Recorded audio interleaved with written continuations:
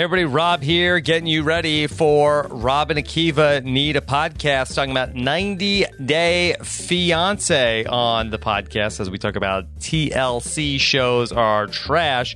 This podcast is sponsored by our friends over at betonline.ag, your online sports book experts and the presenting sponsor of the Podcast One Sportsnet Challenge, where I am taking on the other Podcast One hosts in a weekly pick'em game where I pick 5 games a week with the winning host getting $5,000 for the charity of their choice. And been hanging in there this season. Got my picks in for week number 11. Went with the Saints over the Bucks. I went with the 49ers over the Cardinals. The Cowboys, I picked them over the Lions. I got the Patriots this week as well. Patriots over the Eagles. And then my lock of the week was the Vikings over the Broncos. Hopefully I can advance in the standings. And of course, you know where to go for NFL, college football, and NBA action as they all heat up this week, all fall along with games you're not going to want to miss out on. Visit our good friends and our exclusive partner at Podcast One, betonline.ag, to take advantage of the best bonuses in the business. Sign up for a free account and make sure you use that promo code podcast1 for your 50% sign up bonus. Don't forget about the big Monday night game as well, Chiefs and Chargers. betonline.ag. Don't forget about that promo code podcast1 for your 50% sign up bonus at betonline.ag, your online sportsbook experts. Rob and Akiva need a podcast, and they need your help. Can you make it onto the wheel? Rob and Akiva need a podcast. Yeah, they'll buy or sell your ideas. They'll talk about it till you've got it, you'll feel. Every weekend, better attend. You can guess what will be coming up next. Rob and Akiva need a podcast. Yeah, Rob and Akiva need a podcast number 58. TLC shows are trash. And now let's bring in a man who has watched TLC shows, who has podcast all of Seinfeld, and is the current co-host of the 32 Fans podcast. Please welcome the great Uncle Kiwi, Akiva Winokur. Akiva, how are you? The current host of 32 Fans is Chester firing me? No. That's I was talking about your past podcasting, what you do currently. Okay. Keith, okay, so current as opposed to Seinfeld. So many. You and I have not podcasted together in 12 days. I feel like if we hadn't been doing a podcast for the last hour for the $75 patrons, that we would have so much to catch up on. But in terms of this podcast, Akiva, so much news going on. First off, did you see that Curb Your Enthusiasm is coming back actually very soon?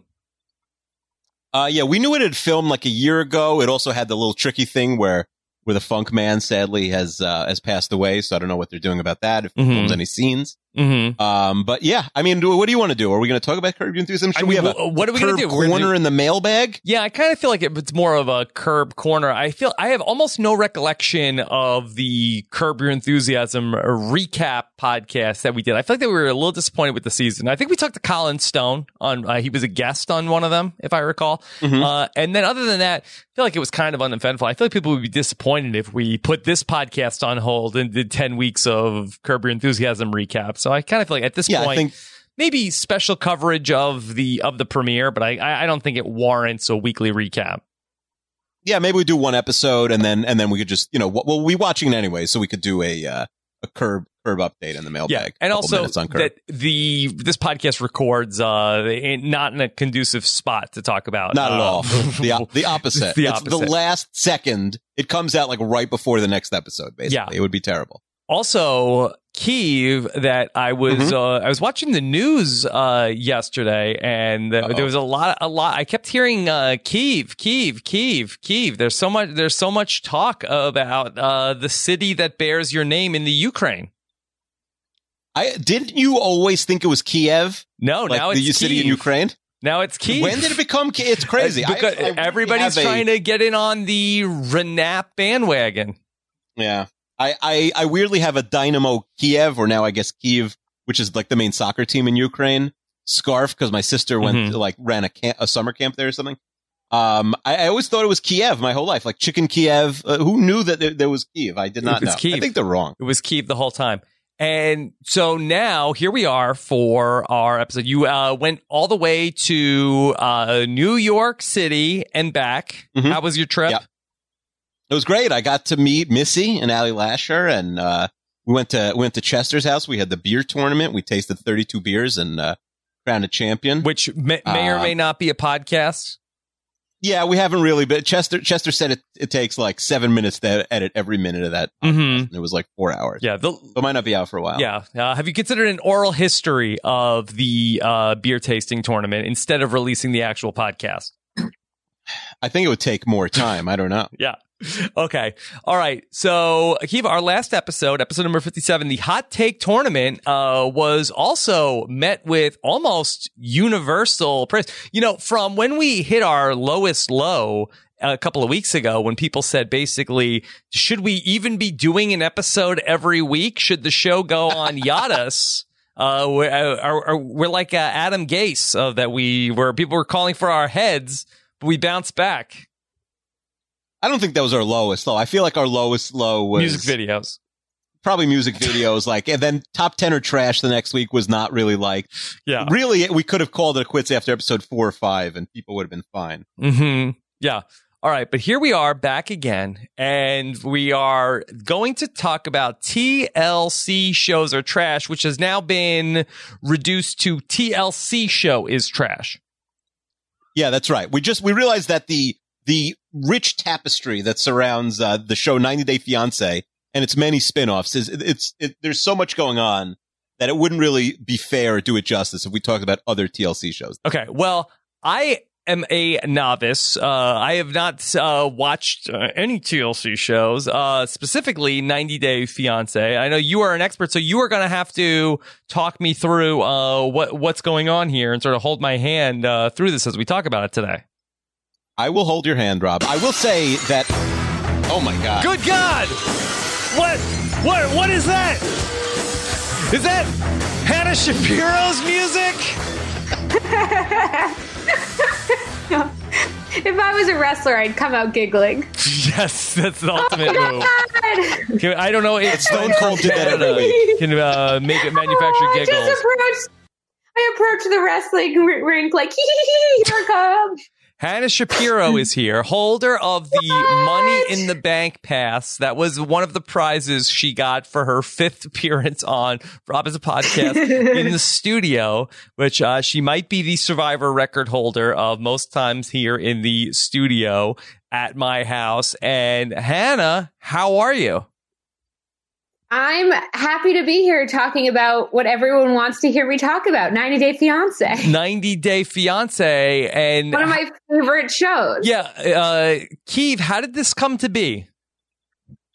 I think we have like a person who tweets there's 2 people who have Money in the Bank passes for this show. Hannah Shapiro, because you punished her by giving her one. And Melissa Denny for winning the Royal Rumble, also not really willingly got a Money in the Bank pass. Mm-hmm. And I think a listener has set up a separate Twitter account to tweet at Melissa and Hannah, who can say, "Hey, Rob and Akiva are talking about X. Do you guys want to come on with them?" But here, I think we had an inside mole, which was yes, Ali Lasher. Sally Splasher gave Hannah sort of the rundown of what we do, and Hannah said, "Hey, they're going to talk about 90 Day Fiancé. I really like that show." I didn't know this was in your wheelhouse. I told Ali, I said, I watched 90 Day Fiancé. I watched 90 Day Before the 90 Days. I watched 90 Day Happily Ever After. I watch clips of Pillow Talk 90 Day Fiancé. It's an empire, and I'm very much a participant in this world. Yeah, a little inside baseball that you and Ali Lasher were classmates at Northwestern, correct?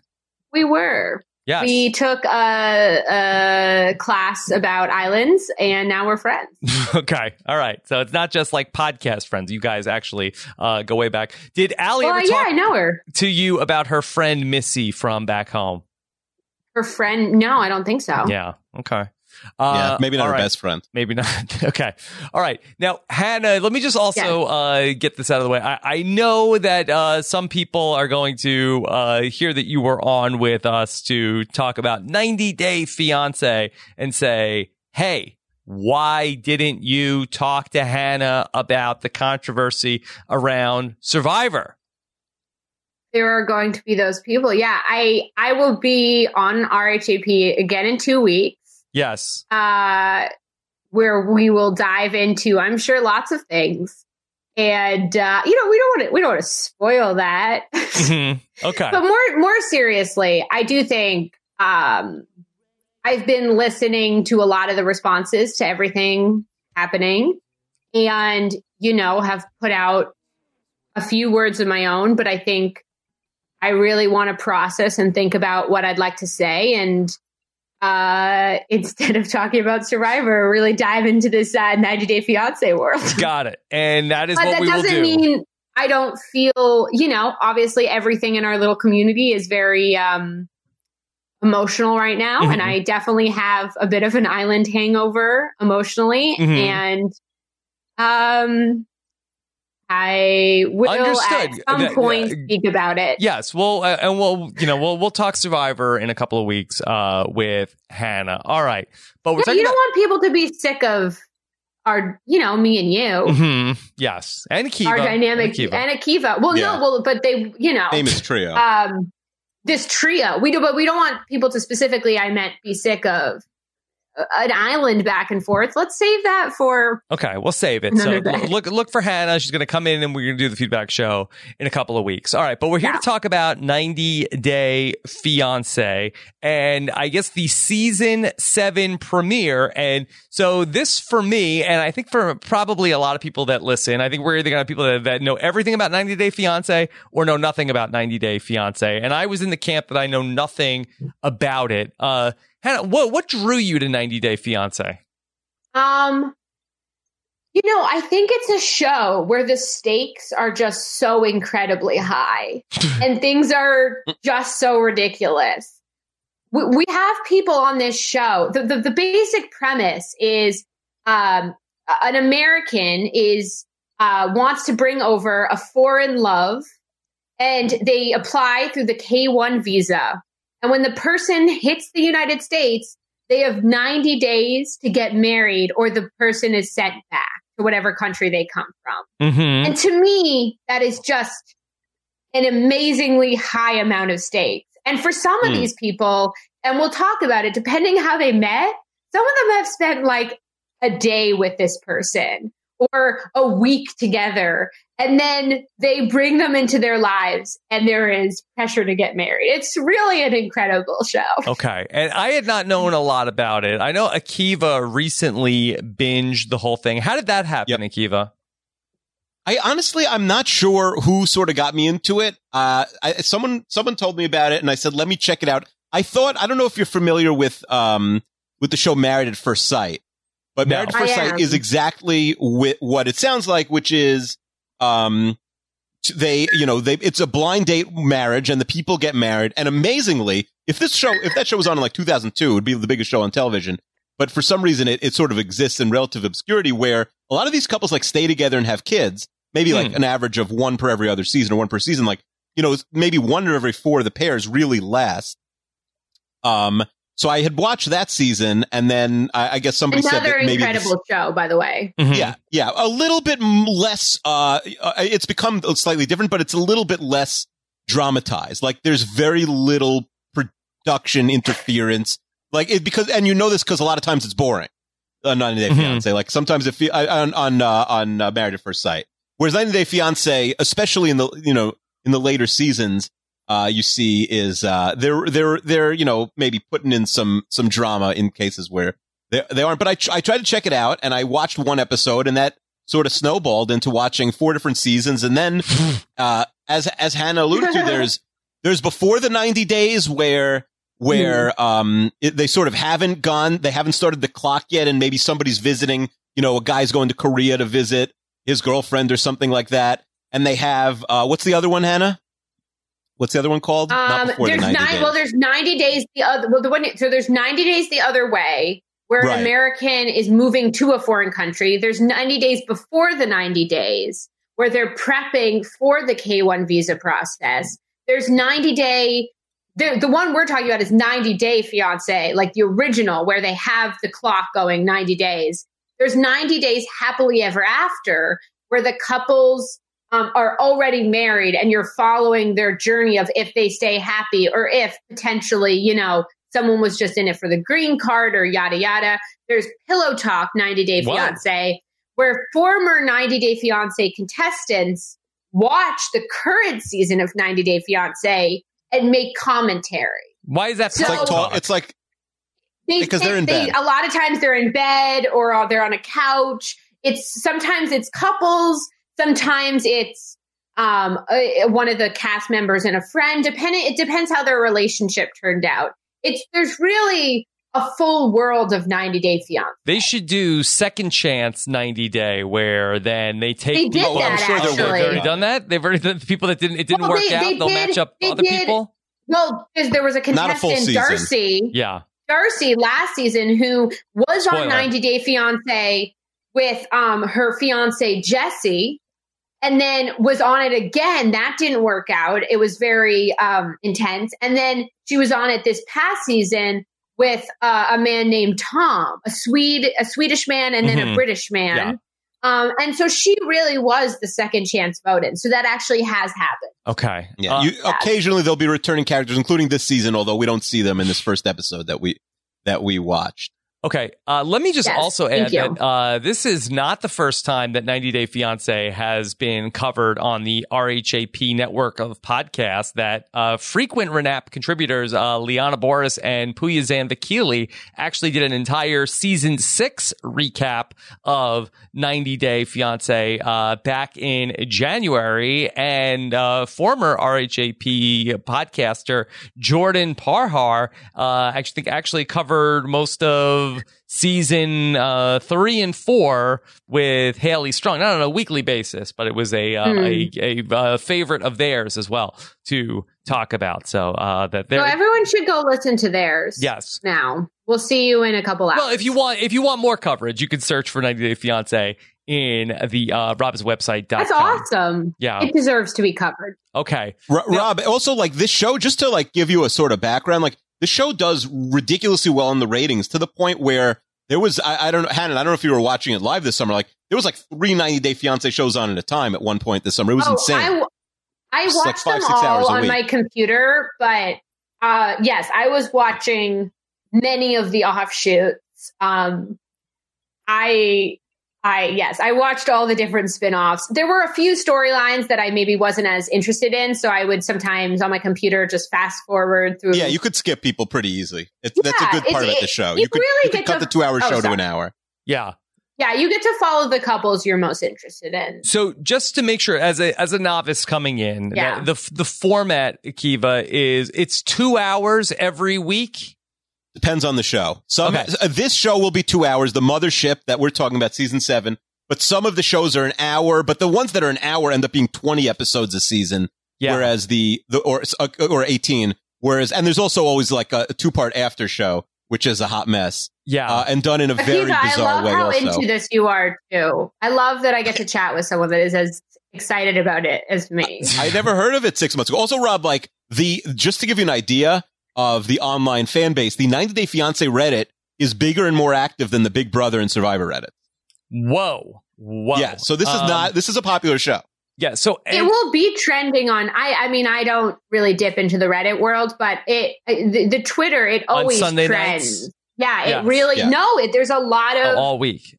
There's a lot of tweets. No, especially Sunday night. Like the tweets about it are very popular. And what I didn't realize coming in was I thought we were going to be 90 Day Fiancé. We were going to be seeing like basically like one story, 2 hour. That's what I thought too. One story.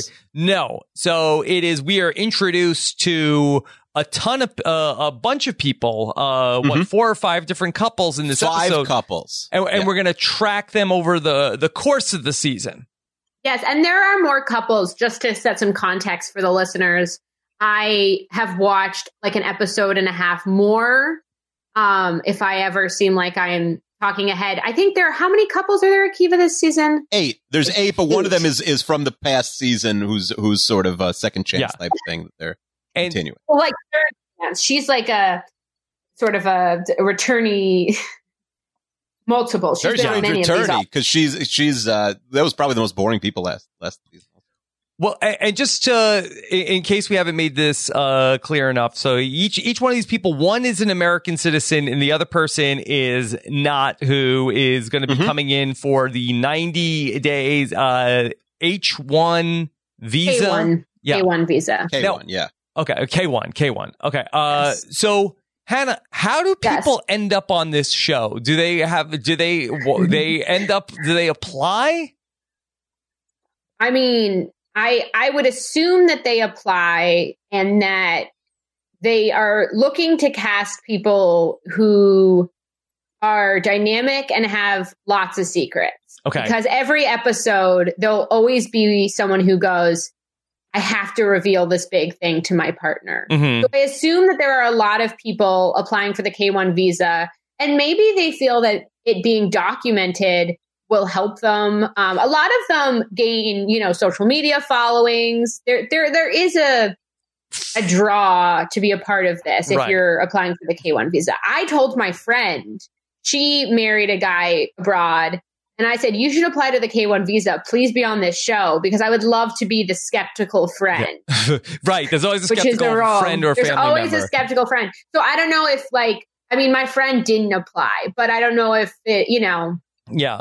Akiva, I feel like that you're probably tapped into this. Do you think that does TLC have we work very closely with the K1 office that you want to make sure that your that's a good thing question. goes through? I don't think so. I will say 90 Day Fiancé Casting has a popular Twitter account. And while I don't know their name, at least one of the people, if not the person who controls the Twitter account, DM'd me this week and said, I'm excited for the next Renap episode. Oh, okay. From casting. Yeah. And I said, what's going on? And it's the casting account. They have a lot of they're not verified, but they have a zillion followers. It implies that they've listened to previous Renap episodes. Yes, for sure. And I guess it's probably an RHAP person who listens to Renap who is in casting. So if you have any questions, I'll DM them during the episode and we'll see if they can answer. We'll see. Now, Hannah, have you ever listened to a Renap episode before? Yes. No. I have. No, I have. I got sent one. Which one? With Ali Lasher. It was Ali Lasher was talking about 90s MTV shows. Oh, okay. 90s MTV shows are trash. Okay. Yes. All right. Good. So, yes, but it is nothing. I mostly just listen to Nicole Byers' Why Won't You Date Me? That's my main podcast. That is a good podcast, Rob. You should check that out. It's wonderful. It's really funny. But you have to listen with headphones in front of the kids, that show, Rob. Why? It's dirty podcast? It's very dirty. Yeah. Nicole Byers is like a pretty dirty comedian. Yes. Okay. She's not a comedian, but she's one of my favorites. And I've probably listened to a full season of Why Won't You Date Me? Okay. Why won't people date her? If she's so funny. Well, the thing is, she's trying to figure that out. That's a podcast. She's very funny and wonderful. I don't know. I think someone should date her. Yeah, she's really great. Would date her. Mm-hmm. I think they should. Yeah.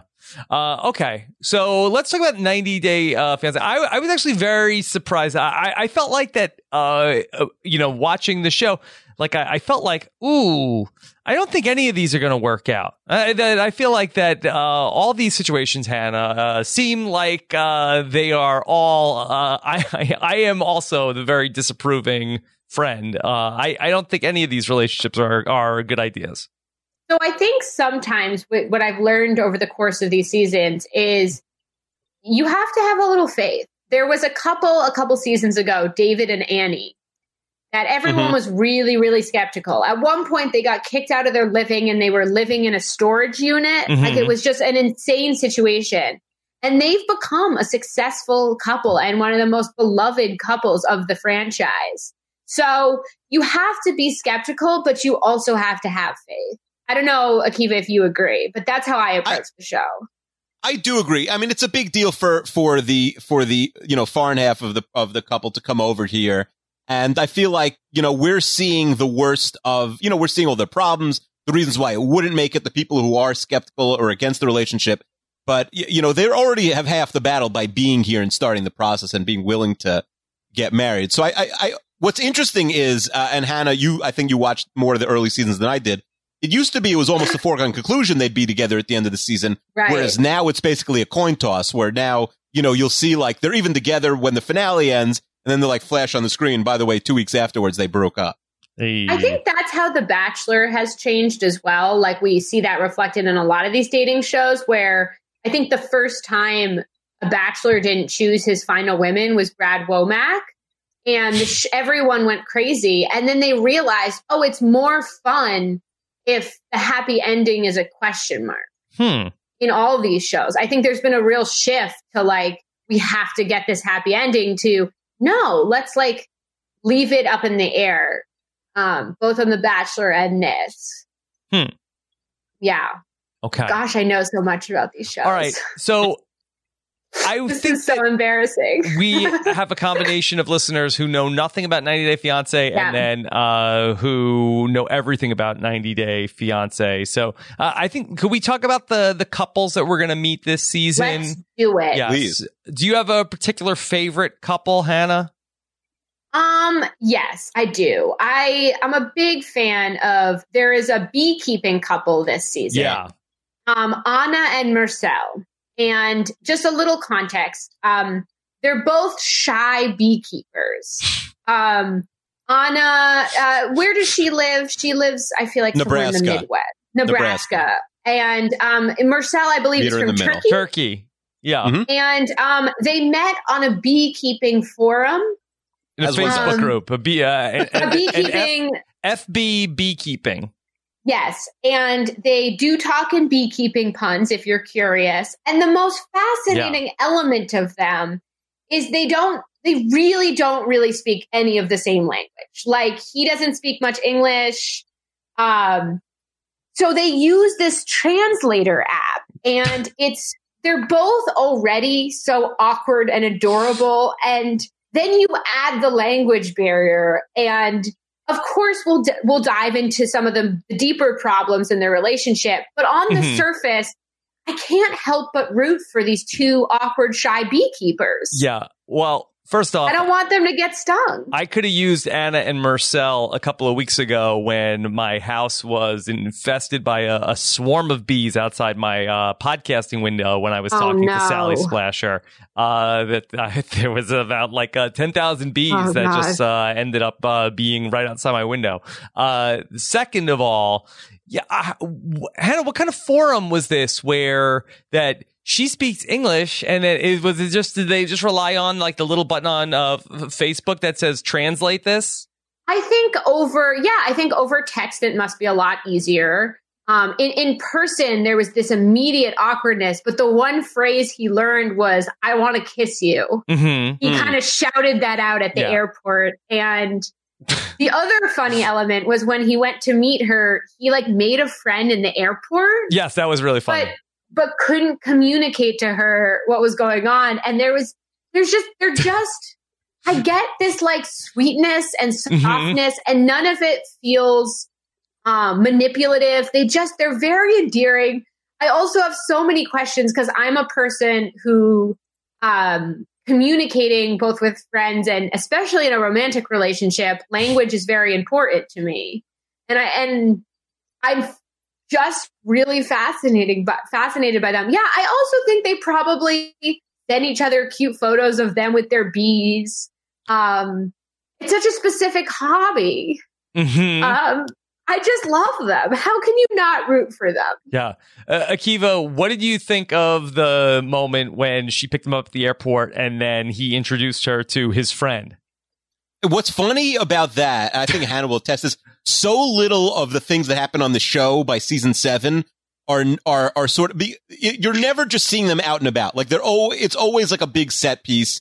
It's not a documentary. If you're not familiar with the show and you're not going to watch it, it's not a documentary style. Like, producers are showing up a few times. It's like, all right, this is going to be the restaurant scene. This is going to be the whatever scene, 2-3 scenes per episode. So that was like the most out of the blue thing that's happened in 10 years on the show, where like the guy made another Turkish friend on the plane, and he's just standing there. It was really funny. It was like the most innocent thing I think that's ever happened on the show. Yeah. Like, it was clearly not planned. It was so sweet because there was a moment where you could see her processing, like, is this guy coming with him? Like, will I have to have...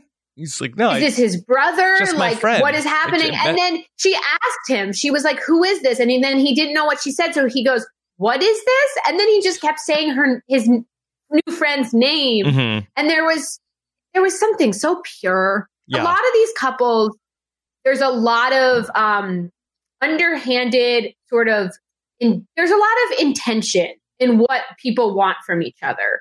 And with this couple, what's refreshing for the show is it really seems like they're two awkward, cute beekeepers. And I think there's something different. I think you'll agree with me about their relationship in the context of the show. They seem very pure compared to most of the other people, like some of whom, at least one half of the couple is there to be famous or to be on TV. They don't, as far as I know, they get I don't want to say very little, but much less money than you think for being on a popular show. It might be like under $1,000 per episode or something. So it's not like you can't make a career out of 90 Day Fiance unless you get your own spinoff, which only one couple has gotten so far. Yes, there is a spinoff. Chantal and Pedro is a couple who got a spinoff. Why did they get a spinoff, Hannah? A lot of drama. It was sort of like a Shakespearean drama in terms of their families hating each other. Oh, yeah. It was very much like Capulets. It was a very Shakespearean level drama. I have not watched their spinoff. I don't think people, when I say intentional, I don't mean, to be clear, like getting fame or money from the show. I mean, a lot of couples, while they might love each other, one person maybe wants to be in America. The other person wants to prove something to their fan. Like, there's a lot of people wanting different things. Yeah. And so with this couple, it really is just two cute beekeepers. Right. So they're cute. They're cute. I'll give you that. Anna and Marcel seem like that the bees will keep them together. Then there's complications. She has kids, and they don't seem to like this guy. He can't tell his family. And he can't. Yeah. He's Muslim and refuses to tell his family about her kids, which seems like is going to be their main storyline. Her kids are also the kids on this show are amazing, and they don't think he's a cool guy either. He's not a cool guy. They seem he's like a Turkish very beekeeper. They seem the kids. What's wrong with that, Akiva? No, yeah, I just like the most like reality TV Turkey experience that you would have had, if you're a diehard reality fan. Is Turbo from The Challenge, who's like the coolest. Cool is not the right word, but like sort of like was like molded in a box to like be like the all-time greatest reality. He won like Turkish Survivor twice, which is I think 180 days each time, and then he won the Fiancés. Yes, yeah. Turkish Survivor I think is half a year. He won it twice, I think, and then he went on the challenge and easily won the first challenge he was on. And so like he is, he like that was like our last. Reality TV experience. Yeah, and he doesn't Turbo. play Marcel with bees, is right? No. He stings the bees. Turbo. Marcel is a gentle soul. They definitely are going to have their hurdles. Okay. It seems like they have like big problems to talk about, but they can only talk through this translator app. Okay.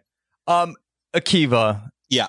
So while I think Anna and Marcel are our most pure couple, I will say that I feel like that another theme I noticed on 90 Day Fiancé is that I don't want to upset Jenny Autumn and say the H word, but I do find that at least one of the people, and I feel like that, and a lot of times with these couples, it was the American guy, seemed very thirsty.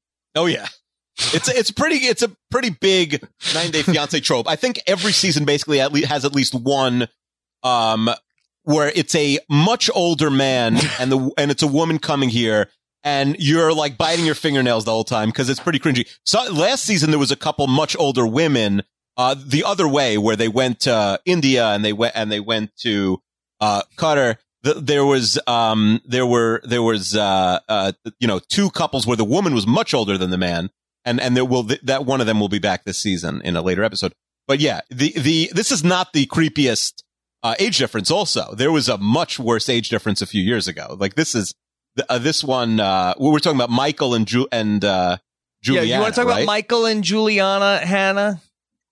Yes, like Akiva said, there was actually a couple within the similar trope a couple years ago. I'm forgetting their names, Akiva, if you remember, but they actually, I think, sued TLC. Who were very upset by their portrayal because they really painted the past couple as, you know, there are a bunch of Michael and Juliana are a very interesting couple. Yes. Well, let me just set up who they are. Michael and Juliana. Yes. That Michael is a pretty douchey 40-some-odd-year-old wine entrepreneur. Seems to be pretty wealthy, successful wine entrepreneur. And I believe Juliana is a 20-year-old South American bombshell. Is that Brazilian model? She's from Brazil. Brazilian model. Yeah. South America is the most common sort of Brazil. In particular, in Colombia, seem to be the most common sort of like where there's at least one on every season, if not more. And by the way, Rob, last year, it was one of the more interesting things. There was a couple where the woman was American. They were pretty young. And the guy was from Syria. Oh, so that was a wild plot line where the mom like, hey, you guys aren't moving to Syria. Yeah, you would be surprised. Sometimes recently there will be like Trump mentions or, you know, with travel ban, stuff like that, especially in that couple where like politics sometimes do come into play. One of the couples this season, Angela and Michael, she always brings him sort of Trump underwear, Trump hats. Politics. It's very interesting because sometimes I think everyone's in the wrong on this show. Yeah. There's no heroes. It's just anti-heroes and even worse. Yeah. But Michael and Juliana, one thing that I enjoy about their segments is he has 2 kids and the kids are really funny. Yeah. He has 2 kids and also that forget disapproving friend. He has disapproving ex-wife, Hannah. I will say so far, this ex-wife, I really feel like she is classy and taking the high road.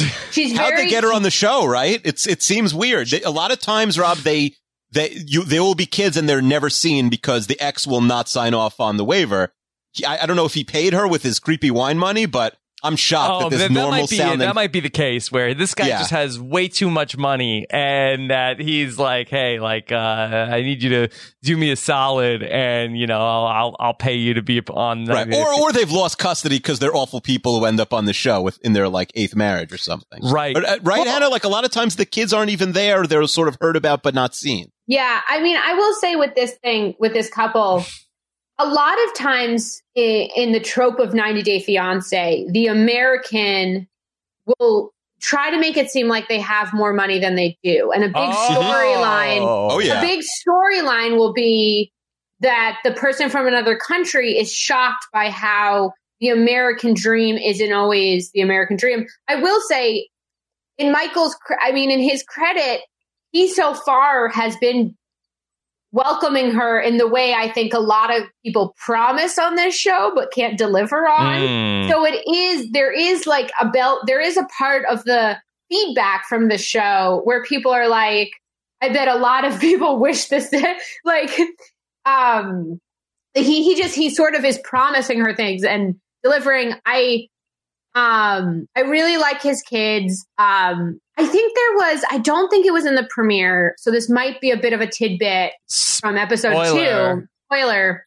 He said something as a joke, which I think is a very, he said, but it wasn't a joke. He said, when you're with me, you're a wealthy American. And when you're not, you're a poor Brazilian girl. Yeah, he didn't say that in the premiere. Wow. Yeah, to me, that was, you know, I don't know. They seem like they really like each other. It's just, that's a scary power dynamic. Yeah. Going into this couple. I see a Newsweek article from 6 days ago. 90 Day Fiancé star Juliana buys car on foreign fiancé's credit card and Twitter reacts. Yes.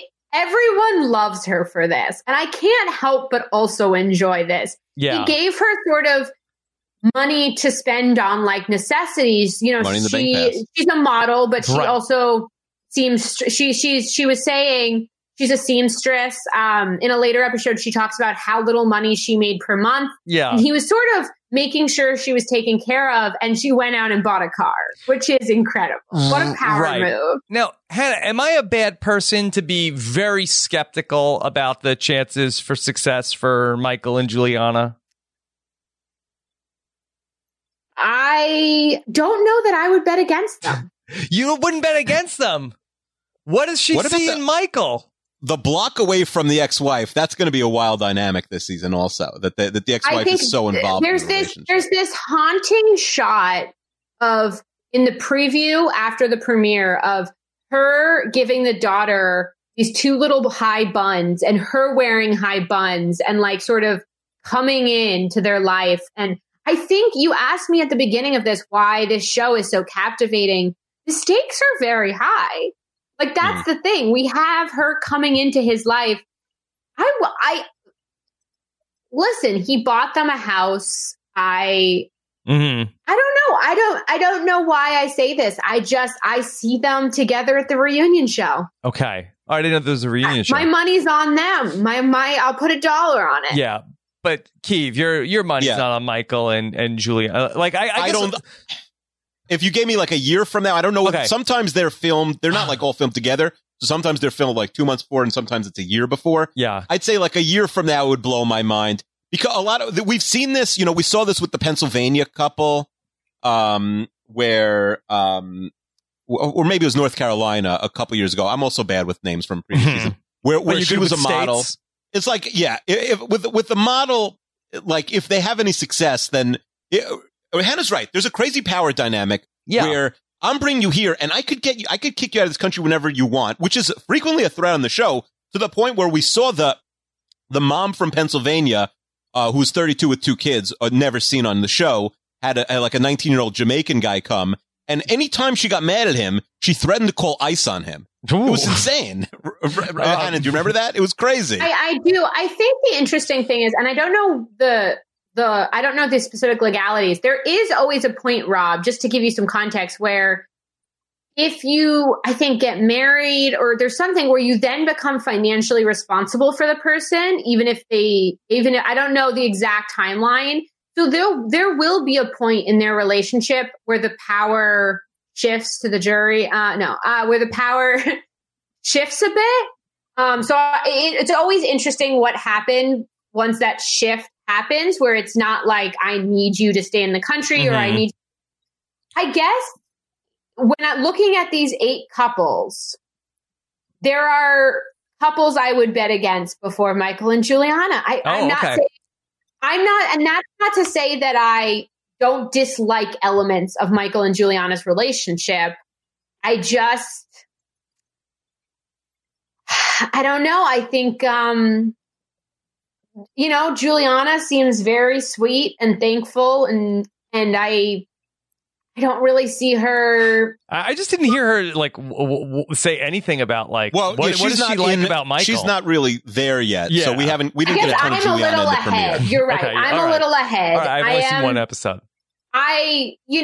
From what I've seen over 2.5 episodes, I guess. Then again, I would not be surprised if I lost my dollar bet either.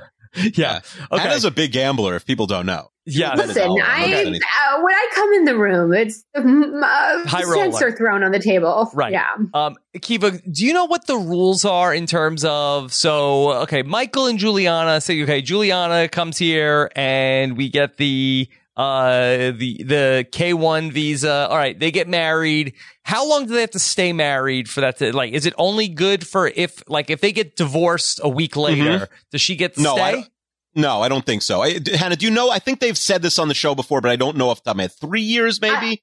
Maybe I'm throwing that out of thin air. You definitely can't do that. I mean, you could, it's a big deal to try and scam the government for relationships. So I'm not totally sure what the year amount is, but that is a good question.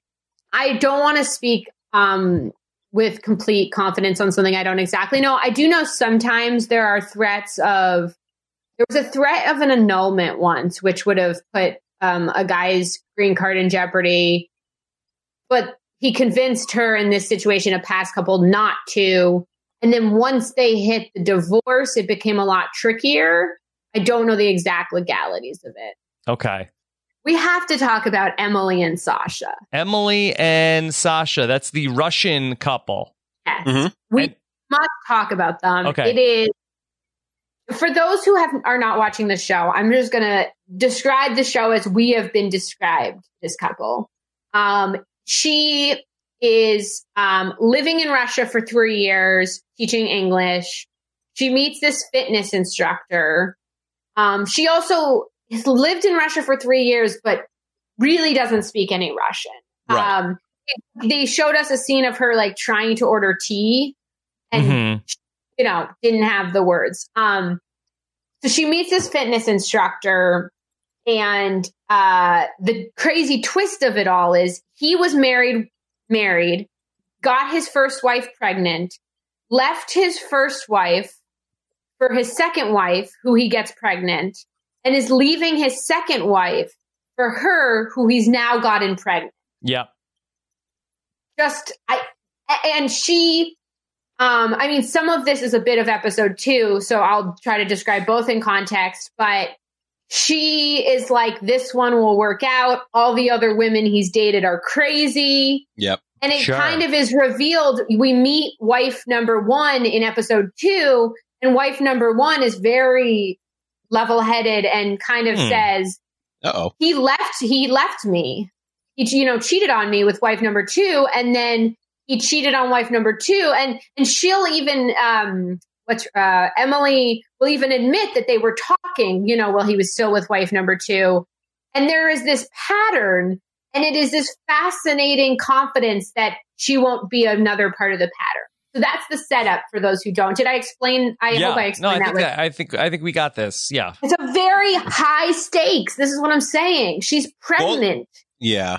She's very pregnant. I mean, she's very, she's having the baby on the show in Russia 3, pregnant. Yeah. In episode 3, we watch her birth to spoil that. Spoilers. Yes. And she does not speak Russian, as her sister told her. No, I hope you know the Russian word for episiotomy. She is surrounded by Russian doctors who she can't communicate with, and ends up having an emergency C-section in a foreign hospital.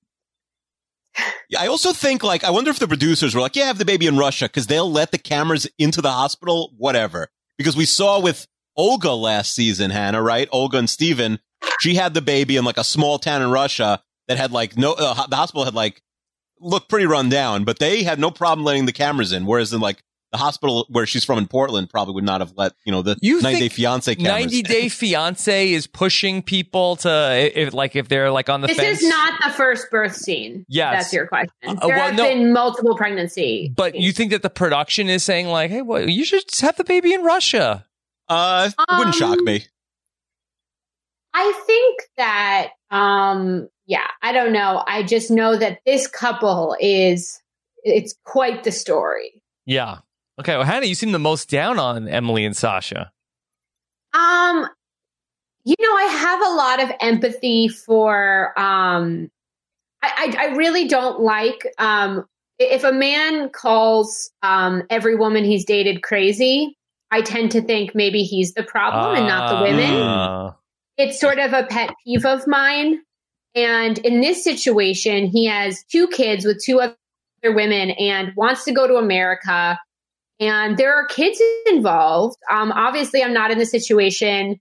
I guess most down. Yeah, it's a real, and meeting the first wife in episode 2, her narrative makes a lot more sense. Yeah. I think, it's a big pet peeve. No matter what your gender is, if you call all your exes crazy, I think you should, walk into the bathroom and look in the mirror, because something might be off. Truth bombs. But especially, I think historically, men have called women crazy to excuse their own bad behavior, like cheating or abuse or anything like that. Rob. one thing that really gets me, Hannah, also on the show is there are so many people leaving the country where their children live, like you just did, like with Sasha's going to do. And I don't know the custody rules in Russia. Maybe he has no access to his kids, but like it's really depressing. Like Colt and Larissa last season, like Larissa randomly had 2 kids and she was just chasing, his like, $60,000 salary in Vegas, like to move to America. It's really crazy how many people are leaving their kids for this show. With that, it's like I can't really put judgment on. I don't know, if you want to provide a better life for your kid or, I'm not really here to, I guess, judge that element of it. I think in episode 2, he talks about wanting to bring his son to America. I think it's more for me, just I find them I've talked to Rob about this when we've talked about Survivor, but something I like when I'm writing characters as a writer and what I love about reality shows is when your perception of yourself is so different from the actuality. Yeah. Like that gap is what I find amusing and fascinating. And in this show, with this couple, it's like his narrative, there's a big gap in what the ex-wife's narrative is and what Emily is being told. So I'm very fascinated to see how it plays out. Okay. Emily and Sasha. There's 2 other couples that we got to meet in this first episode. Who do you like more? Tanya and Sinjin or Robert and Annie? Oh. Akiva, do you want to answer? Well, can I say about Tanya? We can talk about both of them briefly, but with Tanya and Sinjin, one of my notes for Tanya, who's a 29-year-old wild woman from Connecticut, Sinjin's from South Africa. I wrote Tanya. They showed her. She's very into social justice and she's protesting in the package. She's got a wild background. She's very thirsty. That we see her at an adult store and she's buying. I don't know that she's thirsty. I think I think she's openly pro-sexual activity. Yeah. I didn't. Yeah. But that was like presented as like, that's her thing. That's her thing, right? If that's the first thing in your package, like that's right. I'm not passing any judgment. It's just like that's like, when like, I don't know that they knew how to define her. But that was literally the first thing they showed us about her. Like, buying okay, fair. Yeah, I mean, that's fine to having her. Yeah. No, believe me, no judgment whatsoever from me. But that it seemed like that was like a weird opener fair. But then also that they showed her like Akiva being dragged out of some sort of like Joe Biden was talking and she was being dragged out of. What was she protesting? I don't know. With Biden, it could be a lot of things. I wrote in my notes. I think Tanya is the first Democrat in the history of 90 Day Fiancé. But why is she being like, what is she shouting at Joe Biden that she's being? There were a lot of things in her clip that they didn't know what to focus on in her intro. Yeah, I don't know what was. I just don't know. I could see them getting like the least screen time also because you know what it is. They make a big deal out of when Sinjin is coming from South Africa, and they're moving in with Tanya's mom, by the way, named Missy. And that they're going to move into the shed in her house. And anytime that happens on these shows, Hannah, tell me if I'm wrong. You've been on reality TV before. This is the producer saying, you guys, for drama, need to live at the mom's house. There's no reason, because she even said on the show, like, we're doing it short term. This is clearly a production thing where they're making them live at the mom's house for drama. Hey, honestly, I don't know. I mean, I don't know. Yeah. Maybe. I think,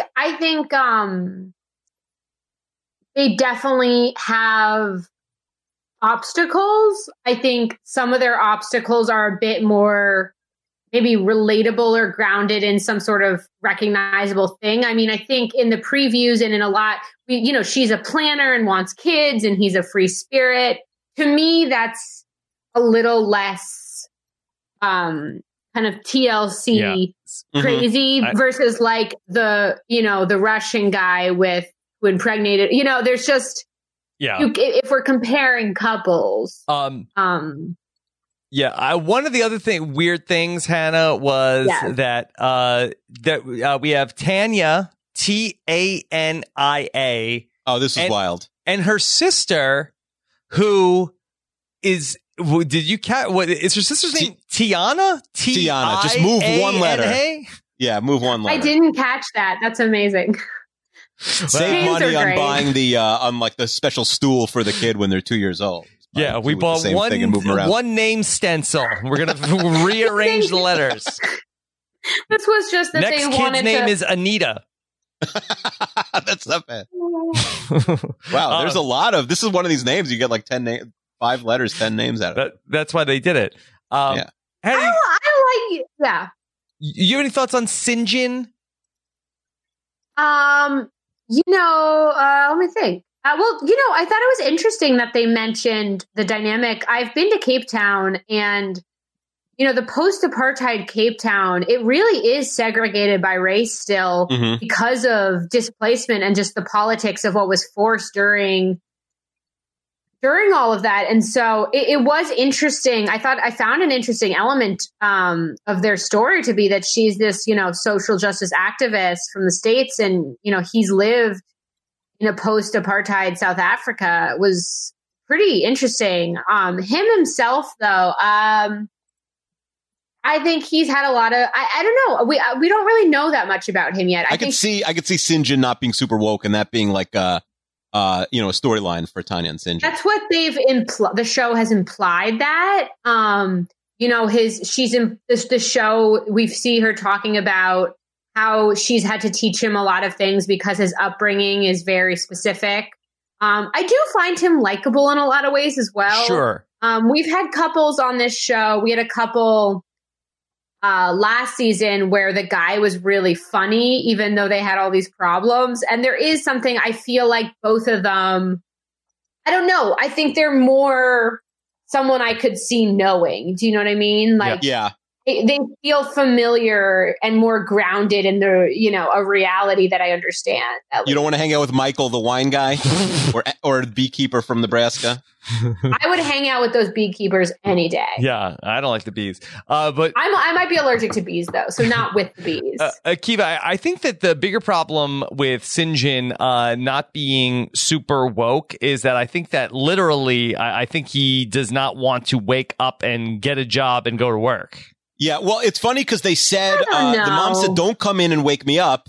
Let me have my piece here and drink my whatever she wanted to drink, wine or coffee at 7 a.m. And she was like, no, we'll be sleeping at 7 a.m. Yeah, I don't think she wanted to drink wine at 7 a.m. I think she might have said wine. I'm not sure what she said. I'm going to be in my hot tub, I think she said. Oh, hot tub, you're right. I knew it was something bizarre. And then she's, not that there's anything wrong with drinking wine at 7 a.m. And she's like, the daughter, Tanya's like, oh, I'm not going to be here at 7 a.m. I'm going to be sleeping. And I made a note, like, no one in the history of the show has ever held a job from like a 9 to 5 job. Like, no one here, 7 a.m. is ridiculously early. They don't even think that someone on this show would wake up then.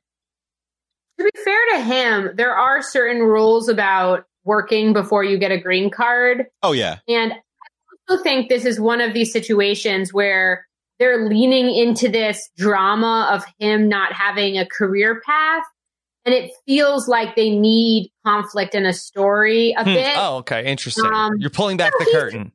Well, he's worked as a bartender. He talks, it could be, we've had couples on this show where there has been an issue where one of them just refuses to work and we watch them fall into chaos because of it. So I'm not saying this for sure. There's been no evidence to me that he isn't willing to have a job. Yeah. Now, I wouldn't call him lazy or anything. I haven't seen the actual, we've heard implications of it, but I don't know. They seem kind of like a normal dynamic. Simpatico. I mean, I don't know how it's going to turn out, but I definitely feel like they really like each other. Mm-hmm. They're both of a similar age. I feel like the way they met was very natural. I think he's very excited to be in America, but I also feel like he's coming here for her. Like, I don't know. I kind of... Yeah. I don't know. Akiva, I thought that Tanya also put a lot of thought into upon Sinjin's arrival. She set up a whole sex kiosk of where that she lined up a number of condoms and assorted lubricants and other sexual devices to have at the ready. There was like a presentation of here's where all of our materials will be. Yeah, that is interesting. I will say, it seems like Tanya and St. John have a lot more in-person experience together than maybe some of the other couples we've seen, like the one we haven't discussed yet, Robert and Annie, who've barely been in the same room for more than a couple hours. So they it seems like from they had pictures together, right? Like they've been on vacations and stuff. Well, she said that she stayed there in South Africa, I believe, I might be wrong, for about 2 months when she met him. And then she came back again and brought the mom. Right. So I think that I think that's part of it. They're further along. They have an actual dynamic as a couple. Yeah. Yeah. There was a couple last season, Rob. Their whole shtick, they had no drama. The whole shtick was that the guy would not, it was the other way. So it was the guy going to, Colombia, I believe. Mm-hmm. And the whole shtick was that he would not, was it Colombia? And he would not sleep with, I might be wrong. With his girlfriend. Why? She thought he was gay. He just was too nervous about, who knows? But perhaps, that was had she set up some sort of a kiosk with, any sort of resources that he might need, that maybe it would have been more inviting. It's possible. Okay. Yeah. Let's talk about Robert and Annie also. Can I say something about them up top? I guess we have to set them up, but I guess someone else can set. I know what I find funniest about their initial thing. Robert and Annie, about their introduction. Okay. Keith, can you guess what Hannah thinks is so funny about Robert and Annie? I mean, Robert and Annie, so he's 41. He's an Uber driver from Florida. It might be Lyft. They didn't specify. They don't, no free ads. Yes. And she's 30. She's from the DR. Their main shtick is that they met online, and then he went to see her on a 1-day stopover on a cruise ship in the Dominican Republic. So they've only met for 8 hours, but during the 8 hours, he proposed. I don't know. Is that what's fun? Hannah, what do you find funny? I'm not sure. I understand there's a pricing thing, I'm sure, as a part of it. He wanted to visit her, but he did not book a flight to the Dominican Republic. He booked a cruise. Yeah. That's crazy. There. The reason he only spent 8 hours together was he didn't fly there. He did a cruise and had 1 day. But he talks about it as if flying there would never have been an option. He was like, I only had 8 hours. There was only one stop in this cruise. And he talks about it like the only way to travel is a cruise ship in which you only get a minute in each country. It was just fascinating. Yeah. It's so funny. So Robert's finances are talked about a lot in this episode. Yes. This is common in 90 Day Fiancé, since you're new to this. This is what I was talking about when we spoke about Michael and Juliana, where a lot of drama from this show is who's ever arriving maybe was promised more or had this vision of America, and the financial reality is different. That is a common theme among the many seasons of this show. Yes, because it seems like that they have different wants and needs, where that Annie seems very concerned about, in addition to a ring. He also has a son, by the way. Yes, he has a son. Seems like a cute kid. Very cute kid. The kids are all so cute. So Annie, she would like a ring for this engagement, which she did not get in the 8 hours that they were together on the cruise. On the stopover. She also would like an iPhone, Keev. I mean, it's hard to an iPhone is, I get it. I don't know how easy it is to procure one in the DR, but she should get an iPhone. He could get live without a smartphone. An iPhone 6. Do you think she'd be mad with a 6? I think I have an iPhone 6. Do you think she wants the iPhone 11, Hannah? Well, you've got that portrait mode. I've got the SE. And everyone always makes fun of me. So I wouldn't want her to be made fun of like I am. Everyone always goes, what is your phone? And I'm like, women's pockets are so small. You have a very tiny iPhone.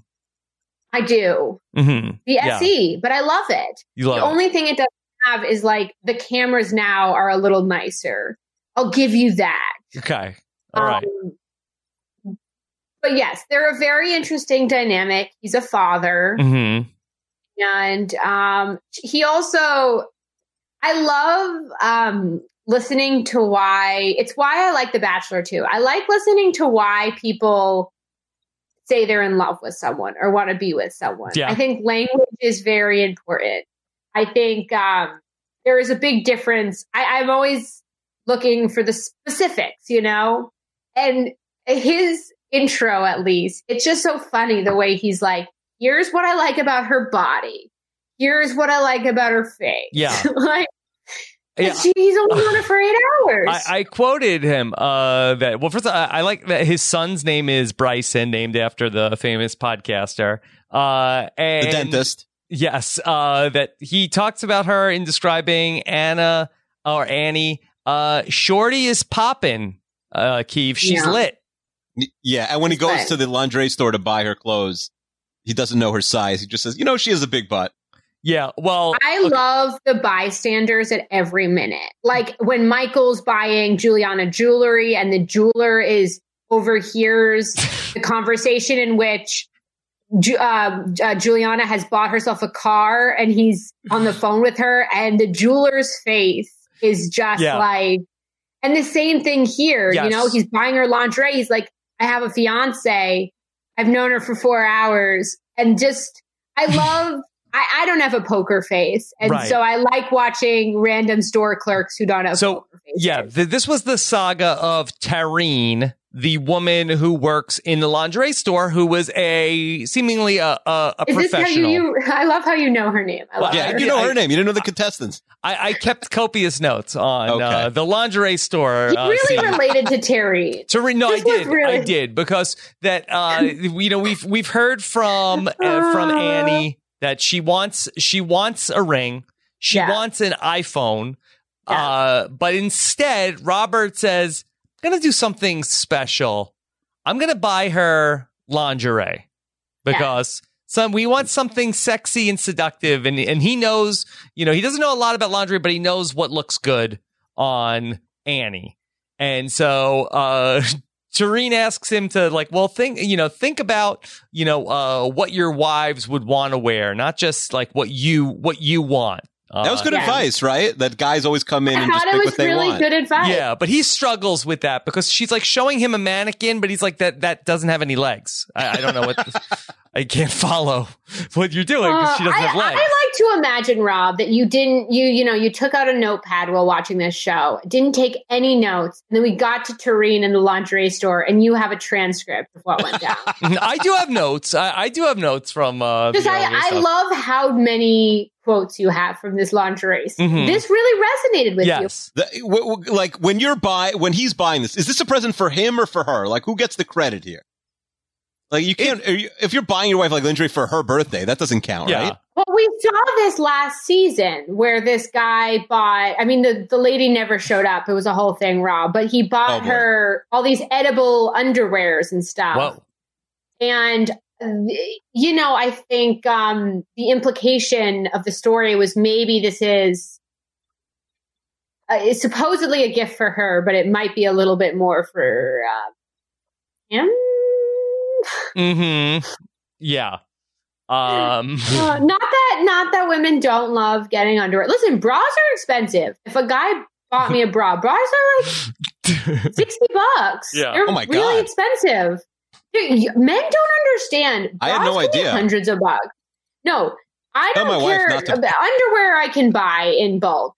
If a guy bought me bras, that's saving me money on rent. Oh, no. Are we gonna get like a bunch of Uber listeners like emailing us like, I bought this random girl a bra and she did not like it. Wait, let me be very clear. I'm also not asking a stranger to buy me a bra. I'm talking about if I was in some sort of romantic partnership or just had a really close friend. Mm-hmm. Would I be okay with that? Would you take a gift card for the bras? Yeah, but it would have to be a pricey gift card because bras are expensive. Okay. Yeah, I think it's tough to know everybody's size and without. Although that's the other thing. It's like a lot of women wear the wrong size bra. This is derailing fast. Yeah. Anyway, so that. Things go sideways, Hannah, at the lingerie store because then read me the transcript. Yeah, yes, I can read you the transcript. The transcript of the text conversation between Robert and Annie is a flood of angry face emoji that she is just she's just texting him angry face emoji, angry face emoji, angry face emoji. Yes. And more emojis since the last time I went to go see a Mike White movie. I get it. Emoji movie. And so, and what's got her so upset that the money that he was transferring to her, she couldn't access? She didn't have like some sort of a password? You're the one who took all the notes. Yeah, that was what was going on. I don't understand exactly what the how he was getting the money to her, but he was sending money to her and she couldn't access it, and that made her real mad. Keith. The money dynamics are super interesting on this show, and like I said, like I really like this. I think I have no problem with Annie, but I like when the clear reason the person's coming, or one of the main reasons, is because they think they're getting a rich American. And then it's like a loser in Tacoma, Washington, who lives in his mom's basement. That is one of my favorite things. So yeah, the Robert Money thing is interesting. We haven't also heard anything about like, is Annie going to have to be a mom to his son, because he says he's a single dad. I don't know if the mom is in the picture for Robert. No, the mom dramatically left him. Remember? Right. She left and never came back. From my understanding of it, over the episodes that I've seen, he feels like she's going to, have to help out with the kid. Mm-hmm. Which I also, I'm curious how much that's in something she wants, because that's a huge responsibility. Yeah. Okay. All right. And so those are the couples that we meet here in this episode, and basically the issues that they're facing. Yeah. And so, do we see this play out in real time in terms of like the 90 days, and then are we working towards weddings at the end of this? That's the idea of the original 90 Day Fiancé that we're in. So there's always, you'll see a thing that says like 89 days to go, a caption header. So the idea is there is a countdown clock, and either they'll get married at the end or the person will leave. That is, yes, we're watching it. That is the timeline. It gets a little more confusing with the other spinoffs before the 90 days, 90 Day the Other Way. But with this one, it's a very simple format because of the 90-day thing. Mm-hmm. Okay. All right. Akiva, and you are how hooked on this? Like a new episode of 90 Day Fiancé drops. How soon do you watch it? No, I mean, I'd say I'm hooked, but because one of the problems with the show is that 2 hours is a really big ask. Like this was, 84 minutes to watch the whole thing. So it will get pushed aside by other shows sometimes just because they're easier to watch, especially a half-hour show or an hour show. And falling behind is a true nightmare. Like you go on vacation, you miss an episode, and it's like, I have 4 hours of 90 Day Fiancé to watch. So it is a tough watch. One of the things I said to the casting people when they messaged me, and they said there won't be like two shows going on for a while, at least. They knew that was too much. I can't believe you're in with casting. I have so many. You're in.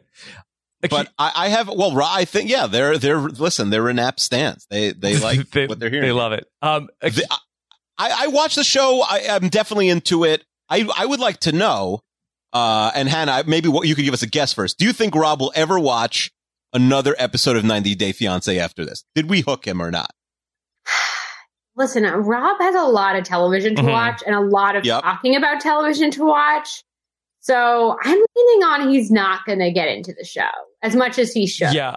I would say so. There's a lot of times I do stuff like this where I watch one episode of a show and it's like, oh, I would love to get this show. I feel like that this show did not necessarily grab me in the way where I would want to be hooked and like I'm dying to know what would happen. What I will say about 90 Day Fiancé, I watched this show on about 1.7x on my laptop.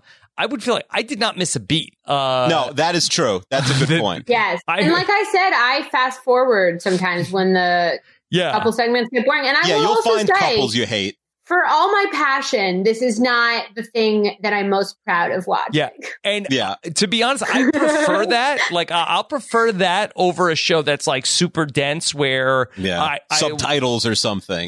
There are some shows I watch on 1X and I need to watch it again to understand what happened. Totally. So I kind of prefer this. To me, this is a distraction. To me, 90 days is if I am anxious or whatever, it's sort of escapism a little bit. I mean, we've talked a lot about these couples. I'm sure they're all, well, I can't say this with certainty. It's about, there is an element of kind of escaping into the crazy, into the very heightened, insane lives of these people. It's not about, it's sort of a distracting escape. I don't know, Akiva, how you feel about it, but you could like watch a game and watch the show at the same time and not miss it. Yeah, it's not and you could also, I feel like, I think sometimes we watch things to be like, to sort of, it's more of a, it's a heightened distraction. I don't know. Now I'm just rambling. Yeah. Like I preferred Bachelor in Paradise to this. Well, it's tricky because this is a setup episode also. This is the premiere. They have to give you the basic facts.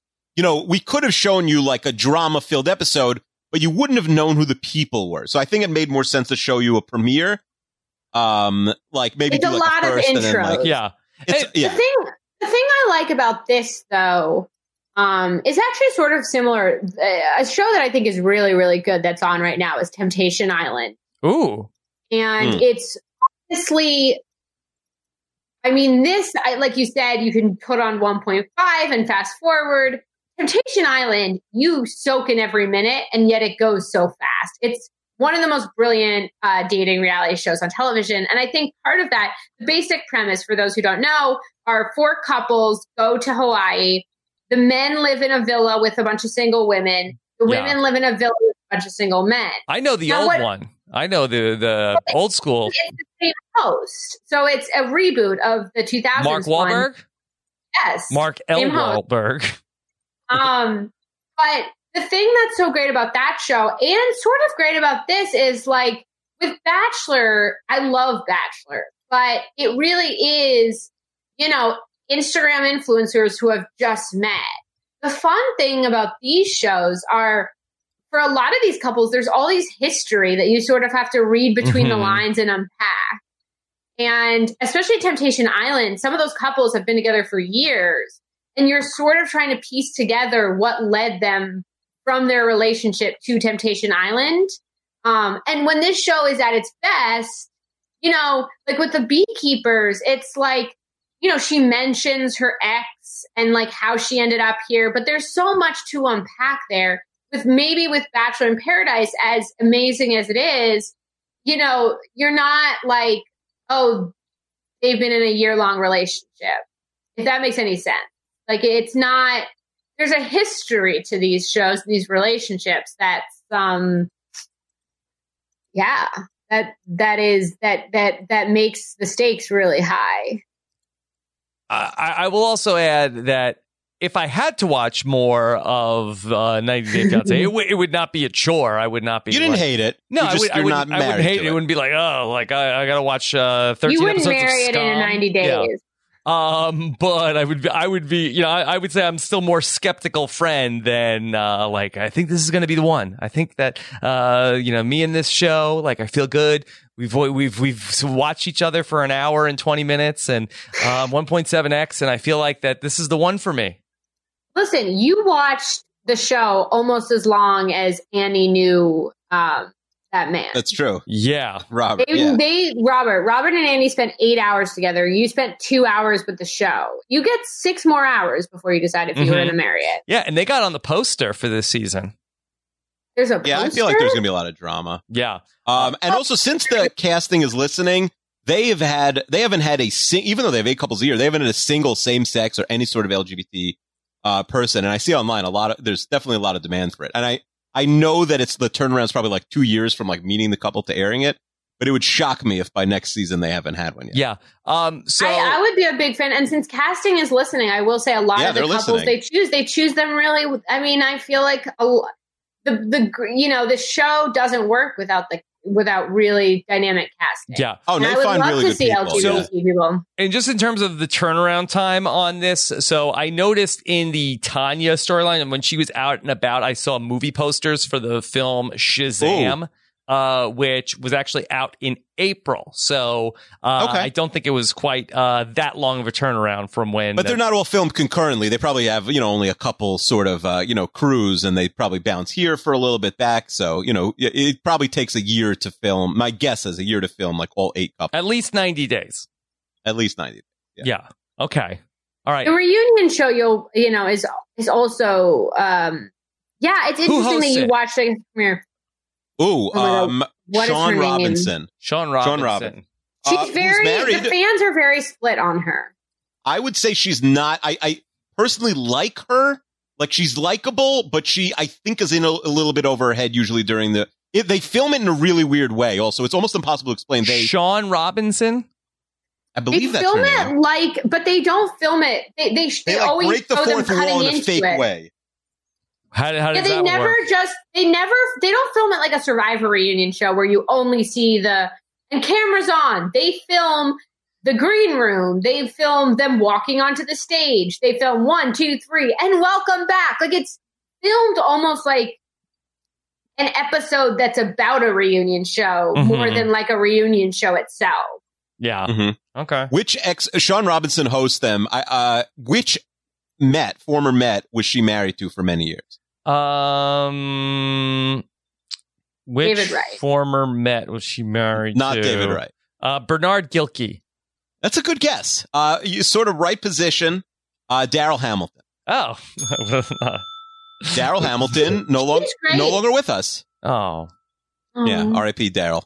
Yeah. Okay. No, I agree with you though. She's she seems very likable. I think fans also want someone at the reunion show to really push. Yes, she does not push. She's very soft on that. Right. Yeah. Yes, I think there's a certain thing where with some of these couples, there's a big obvious elephant in the room, and fans want her to point to that elephant. Mm-hmm. And I don't know what kind of rules she's under and what relationships she wants to maintain with the cast in order to keep being the host. But I definitely think someone mentioned, what's his face? They want, I don't think he'd do it, but Watch What Happens Live. Andy Cohen. Oh, Andy Cohen. You have to watch the show. Yeah. You have to really watch the show. Like, she watches the show. Because sometimes the challenge will have someone who didn't watch the show host. Mm-hmm. Right. Yeah, I just think they want someone like Andy Cohen who's going to be like, what did you think of this? Right. I get it. Okay. All right. So that's 90 Day Fiance. Uncle Kiwi, anything else you want to say about 90 Day Fiance? What are they called for short? 90DF? Does anybody say that? 90DF. Online it would be 90DF. Yeah. And 90DF. Yeah. I guess if the cast is listening, send Hannah and me some swag. If you have like shirts the cast is listening. What do you want? Like Charles to send you, is that his name? The wine guy? Yeah, Charles the wine guy. Send me and Hannah some money. Rob, don't send him because he's not going to watch anymore. But no, like send us like T-shirts or something. I don't know. Kiva, I don't think you know what you have to do for that money. It's Michael the wine guy. Oh, not my. Yeah, but no, I want casting, not members of the cast. Okay. What if cast is listening? Listen, we're also only commenting on the story we're watching. So that's all we get to comment on. Yeah. But you want swag. You want like You wouldn't wear like a 90 Day Fiancé shirt? Some swags. Okay, so Robert, if you're listening, you could send Akiva some underwear. Yeah, send me some underwear. Yeah, or a handy. I mean, you not can a get bra. Those bras. It's expensive. Yeah. I'm gonna get so many bras after this podcast. Yes. If you got one bra, I would be stunned. Yes. I would not be. Anna and Marcel, if you're listening, then maybe we could use some honey. Yeah, send the honey. Don't send Rob any bees. Don't send the bees. There was also kind of a gross moment when Anna was talking. Was that her sister or her friend? Where talking about how guys don't always like the bees, but they do like the honey. Like, all right, yeah, that was weird. Take it easy. Right. You have 3 sons who are watching this, Anna. Yeah, there are so many bee puns that she could lean into, though. Yeah. I feel like it doesn't have to be good. I don't want to get stung. Yes. There's a lot of buzzing about there was the a lot skepticism. of buzzing at Tanya's house too. Honestly, my favorite part of this whole podcast has been how into the lingerie scene you were, Rob. Well, it's like you were really like, what do you think of this? What do you think of that? We got to the lingerie scene and you knew her name. I mean, that did pique my interest. Okay, I got to see what happens here. Of why is Robert in the lingerie store? We should show Rob the Trump underwear stuff. He would have liked. Oh boy! If casting is watching, I feel like to get Rob Cesternino hooked, you need more scenes like that. Is that correct? Mm-hmm.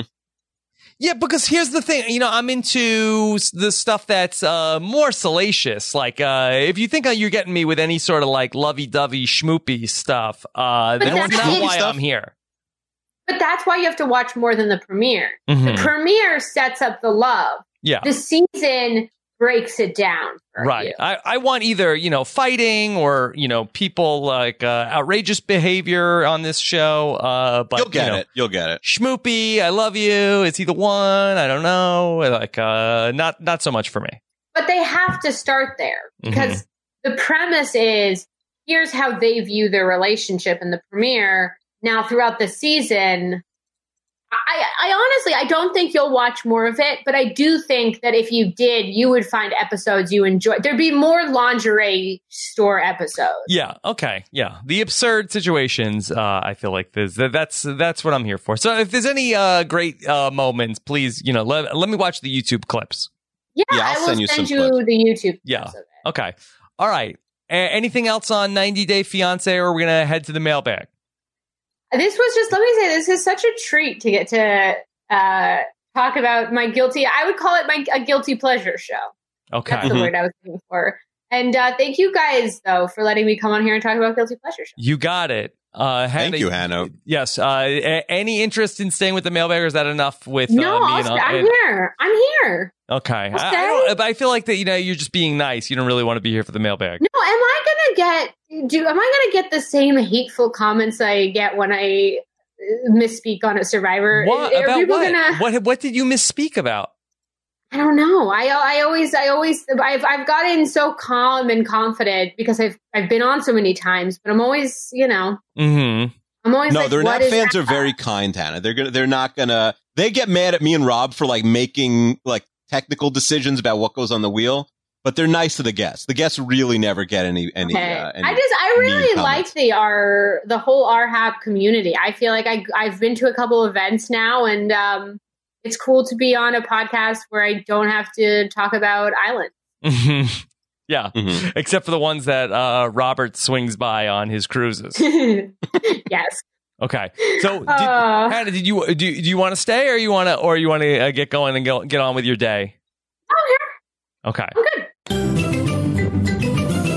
All right, we're back with the mailbag. Hannah Shapiro is here, Uncle Kiwi, and your ideas. But first, let me just take a moment and thank a sponsor. And those are our friends over at Theragun. Theragun is the handheld, battery-operated, professional-grade percussive therapy device that helps to alleviate pain, improve mobility, and enhance performance. Akiva, you ever get the tech neck from all your hours over a computer? I think I permanently have tech neck. Yeah. Well, the Theragun is going to be a great way to alleviate that because it's the easy to use handheld device that helps relieve tension and increase blood flow. Theragun percussive therapy is unlike any massage device you've ever tried, designed by a chiropractor, and it's therapeutic for all body types. Hannah, now you go to the Orange Theory, right? I've never been. No. Oh, okay. Your wife was supposed to go with me. Okay. She was gonna go with you, and she had not been there for a while. She went back after not being there, and it was Hell Week, and she could barely walk after. We tried out the Theragun to basically it's just like it's gonna just knock all of the stuff that's making your muscles tight loose, and she was much better. But she was so sore after the going back to Orange Theory, and the Theragun was able to help her out because I think Orange Theory and Theragun should have a partnership. They should. After using the Theragun, you're going to feel like your whole body is relaxed and feeling pain-free after your toughest workouts. Muscle soreness after working out could make it difficult to move. Using the Theragun is going to change the way that you feel. I tried it out as well for my own tech neck, and it is going to be a lifesaver. So whether you're suffering after a workout, where you need relief from muscle tension, soreness, stiffness, or knots, the Theragun is going to improve blood flow and accelerate recovery, not to mention activating your muscles. Go on over to Theragun.com/Rob. Get 2 free attachments with purchase over at Theragun.com/Rob. All right, Akiva. So excited to talk about the mailbag. I'm sure after 12 days away that the ideas have piled up. Hannah, do you know how this is going to work now? Of course I do, from listening to the podcast. Yes. You know, listeners call in and say what topics they want. Well, yeah. Not exactly. That there's not nobody's calling in really, unless we have some voicemails. Oh, okay. There's a bag of mail. Yeah. And inside that bag, there are letters, like Dear Santa letter. Yes. And they say, this is what we want for Christmas. Basically. Topics. Yeah. And then we say the yes or ho ho no. Mm-hmm. Yeah. Yes or ho ho no. Yes, I understand this. Mm-hmm. You've got 2 Jews in a Christmas analogy. Yes. Okay. All right. So, Hannah, Hannah, are you familiar with any other than the Ali Lasher MTV shows from the 90s dating podcast? Are you familiar with any of the episodes we've done? We should give her like a little bit of a rundown of what we've done. Just tell her what kind of shows we like to do, Rob. That might be helpful. Okay. So we set our listeners up on blind dates. Mm-hmm. None of them got married. We named a baby once. Named a baby once, but then the parents didn't name the baby what we picked. Oh. We went to Minneapolis once. We did a show there. Mm-hmm. We had all the podcasters in Rob's World do a Royal Rumble, and we had that. Mm-hmm. Are you familiar with the show The Masked Singer, Hannah? Yes, I've seen clips of it. Yeah, so we did the Masked Rapper, where a lot of our friends had sort of voice, modulation, and we had to guess who was singing. Yeah. We also like that. Have a fishbowl that's filled with TV shows that we recap season 3, episode 7s of. Mm-hmm. Yeah, only season 3, episode 7. And then last week we did a hot take tournament where listeners sent in their hottest takes, and we put them in a bracket and picked the hottest takes.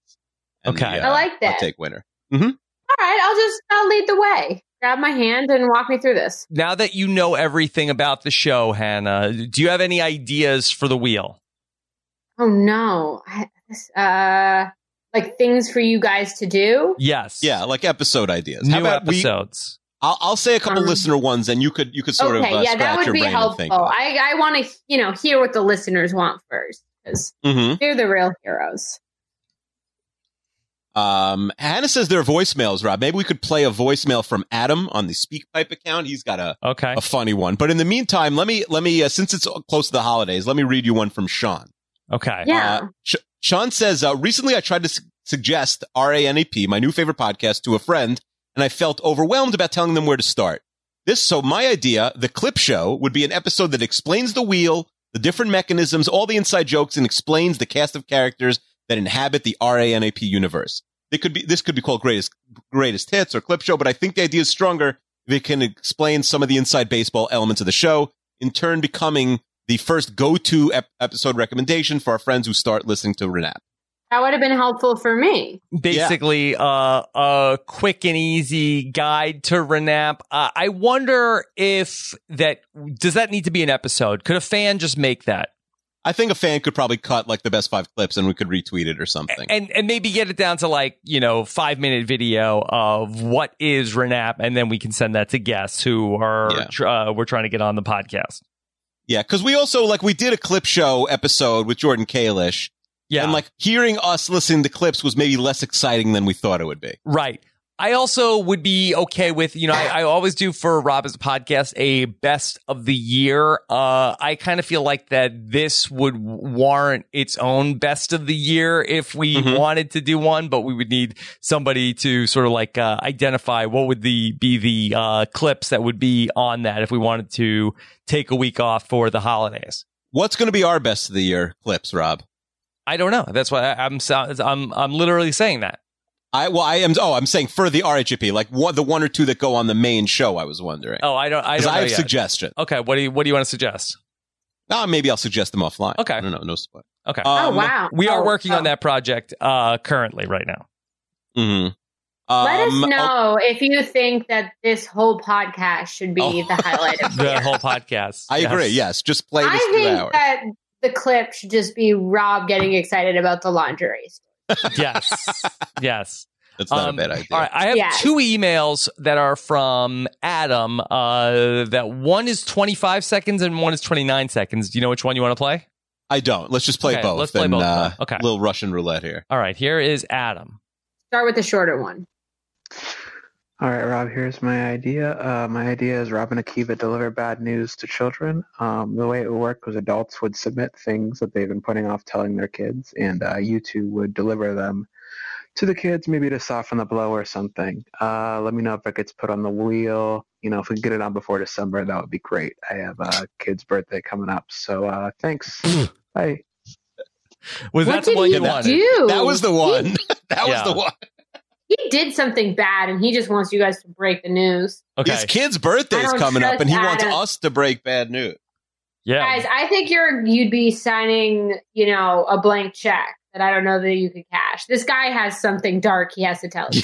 What? It sounds terrible. Is the bad? It sounds really awful for the birthday. We couldn't get the clown. I don't know. Yeah, well, for Rob, we got the clown would be the bad news. Yeah, that would be the bad news. Boy, you think Aunt Gladys died or somebody's great grandma? Is there what happened? We don't have money for your birthday party. I mean, I'm not, going to have to deal with the repercussions, but you should be really careful with this one. Adam seems like he has something very specific. Yeah, I would love to know, Adam. Write in and tell me what you want us to tell your kid. This is an insanely bad idea, but it's funny. Okay. It is funny, I will say. Good job, Adam, on being funny. But if you murdered someone, they will not be breaking the news to their children. That's true. Don't murder anybody, Adam. Okay. Don't murder anybody. All right. Akiva, what do you have for us in Mount Renatmore? How about this? Before I even really dive into Mount Renatmore, Hannah, I don't know if you know this. You're a big TV industry person. November is famous for being sweeps month. And Rob and I have been, this is a sweeps episode. You are a big time get for us, Hannah. This is a sweeps episode people are very excited about. I think so. Oh, I'm so sorry that I, thank you. That's very nice. I like when people tell me I'm special and important. It was revealed in my psych profile that's how you get me to be your friend. You're important. Yeah. Thank you so much. Then I'll believe that. Okay, sorry. What were you saying for this month? So we've added some big shows this month. I'd say every week this month, Rob, we've added a mega hit, a big time. We have listeners working around the clock, Hannah, on producing episodes for us that we know nothing about in some cases.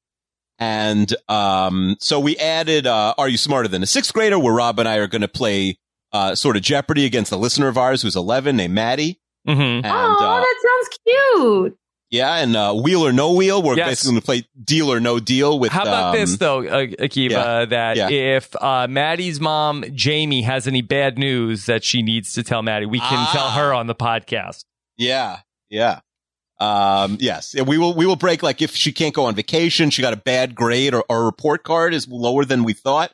Yeah, we will tell Maddie on the podcast. Good call. No Facebook Jamie. I think the game should be that you should agree that you'll break news to parents that kids have that are. Ooh, that's good, but we don't have any kids listeners. I think you really should flip it. Okay. Jimmy, your daughter listens to Renap, and she wanted us to let you know she's pregnant.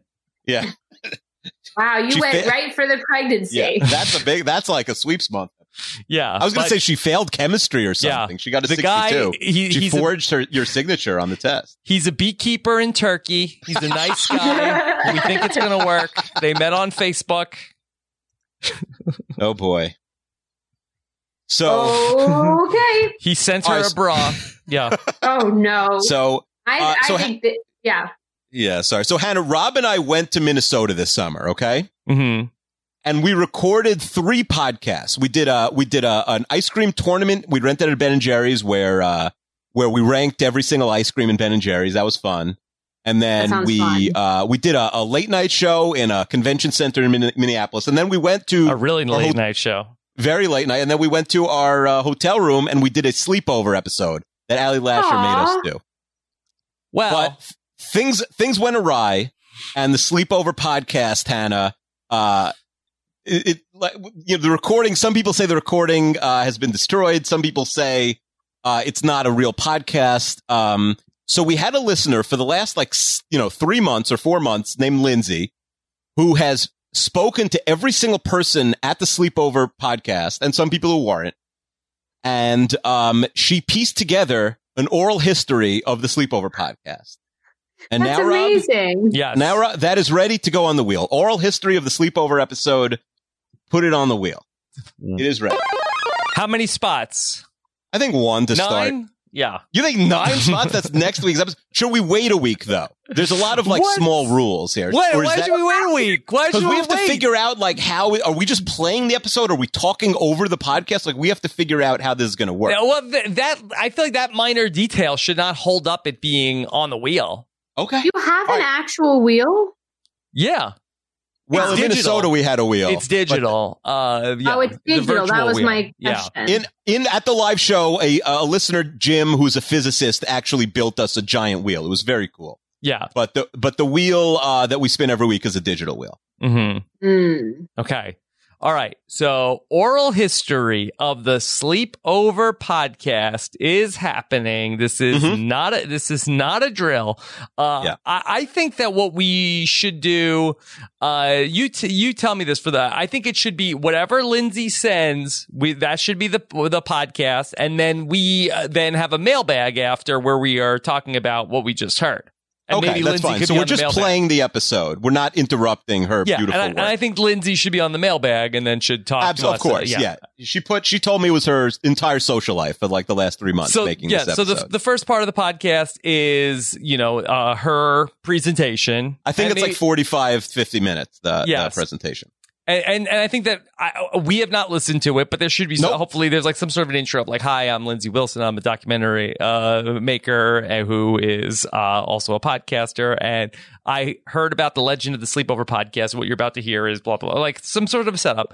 And then from there, then we go right into it. Yeah. Hannah, do you think this is an episode that would pique your interest? The oral history. Yeah. Yeah, Lindsay seems great. She sounds like she put a lot of work into this, and I'm curious what she's constructed. Okay. All right. So the Sleepover podcast oral history is right there. Akiva, would it be the all-time heel move to use my veto on that would be hilarious. Sleepover? Lindsay would have a veto? Would drone your house. Yeah, I have a veto. I would never do that. I know what people want to hear. Okay. I do think that it seems so soon. The Master Napper didn't even get on the wheel. It came straight into the feed. I don't know. Whatever. Who cares? I like when things percolate on the wheel for a few weeks. Build up the sort of anticipation, in my opinion. Yeah. Is that what? Maybe we'll. I'll veto it. I don't know. You don't have a veto. I have half a veto. We got the Super Friends veto still. You can't. Half a veto isn't going to get it done. Well, you wouldn't join me in my veto? I would join you. Vetoed the Real Sleepover podcast. Yeah. All right. Here's an idea from my friend Yoel. It's called Robin and Akiva Turn Into Their Parents. He says it's more of like a Father's Day or Mother's Day type thing. But we each watch one episode from MASH, All in the Family, Happy Days, or Matlock. Like, or alternatively, you watch, like, let's say our mom's favorite shows. Like, we say, Mom, what's your favorite TV show? We watch, like, Knots Landing or something. I don't know. What do you think, Hannah? You just watch it? Nothing happens after that? Well, the same thing. Same thing we just did. Like, the same idea, but we're talking about our parents' favorite shows. I feel like there needs to be another element to it. Yeah. Mm-hmm. You had me with Robin Akiva turned into their parents. the beginning of this idea. But when it turned into that, and then we watch Matlock. First of all, how old are our parents? Yeah. I just think the title was so grabbing that I expect a lot, like another element. It was a good title. Sometimes we get good titles with bad ideas. Mm-hmm. It's not a bad idea. I just think it needs a second act. Okay. Yeah. Like a second, you need to heighten it. It's a good title, but not for what the idea ultimately is. Sorry, Yoel. Yeah. A similar idea. Yo, sorry, you go, Hannah. No, I think he should workshop it a bit and bring in a heightened version. Yeah, and we can workshop it too, Hannah. That's part of we're allowed to workshop. Yeah. This is a workshop. Yes, this is a brainstorm session. John says he has a similar idea. Robin and Akiva need a Momcast, a spiritual sequel to the Wife Swap quiz, where Robin and Akiva send a questionnaire to their moms. They come on the podcast to go over the answers, see how well they know their son. I like that. Okay. Should we do that for Mother's Day? It could have a couple spots on the wheel, but in May. Why are you giving away couple? Oh, in May. I was like, why are you giving everything multiple spots? Yes, Hannah. Can my mother be on the wheel? Because my mom is such a big fan of all these of all the RHEP podcasts. She will tell me about them after. She'll be like, here's what the experts have said. Mm-hmm. And she's a really big fan of the podcast community. I'd say she's basically an RHAP fan at this point. And I just would like to put my mother on the wheel. Should we call her when you come on and do the voicemails in a couple of weeks? I think we definitely should. Okay, let's do that. Let's do that. My dad, not to leave him out since he got left out of the family visit. Oh. Yeah. He got left out of the family visit.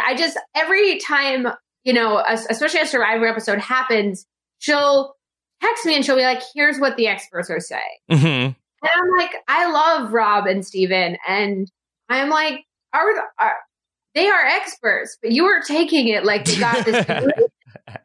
And it's just become really fun. She listens to it she goes on these like 10-mile runs in the morning. Yeah. And beyond these like long runs, listening to RHAP. Okay. Well, we appreciate I'd like to add her to the mix. Yes. But maybe she'll just call in when I'm on voice. Yeah, we'll call her and then get her take on the season. Perfect. Yeah. She doesn't need to be on the wheel. Okay. I did we should clip that when you said, can I put my mom on the wheel? Mm-hmm. Yes.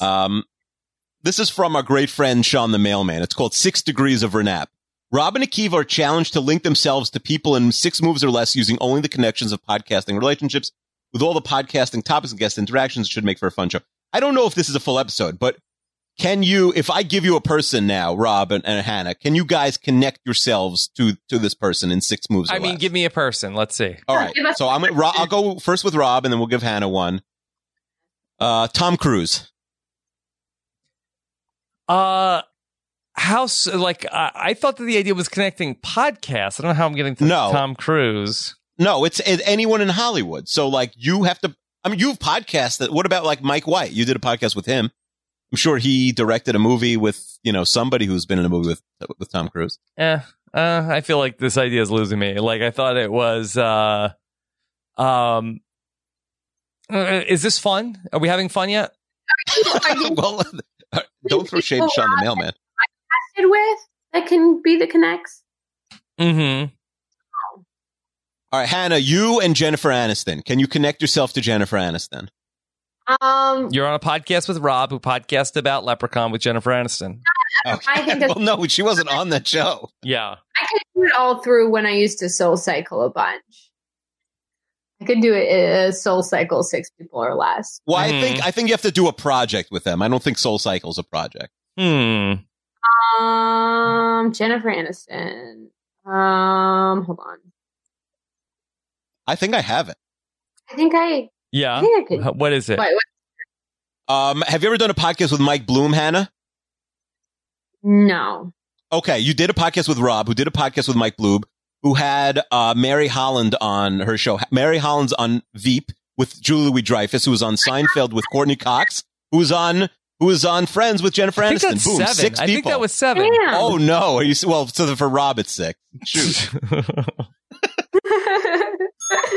All right, we almost got there. I don't think that this is a fun idea. If we could get like trivia, if someone wants to like write in with like the degrees of separation to various famous people. Yeah, let us know Rob's six degrees to Tom Cruise. That's what we want to know. Like if Hannah could do 6 degrees to Tom Cruise, also. If we're gonna cover, let's say, Family Matters, and then somebody could write in and say like, hey, did you know that Akiva has only 3 degrees of separation to Jaleel White? And then that would be like good to have, but to do it as a podcast, I think is not a full episode. Yeah, not enough meat on the bone.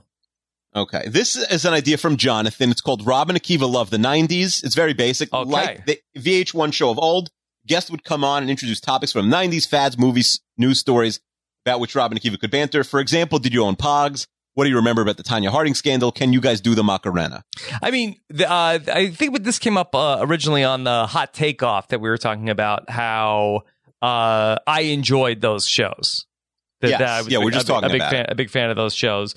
I feel like that we've had things that are similar to that. Like I kind of feel like that talking about the specific things that happened on a date. I think you guys should just have to play Neopets. Neopets? We're too old for Neopets. Was that your 90s experience? Yes, that was like my elementary school. I would like rush to the computer lab to play Neopets, and I'm confused if my Neopets are still alive or not. Maybe I am speaking out of turn. I think you should have to be doing the 90s game, whatever that is. Okay, 90s games are trash. Did you ever play Pogs, Hannah? You are much younger than Rob and me. No, I do not know what that is. Yeah. You don't know what Pogs are? Okay. Wait, how old are you, Akiva? 36. Oh, okay. Never mind.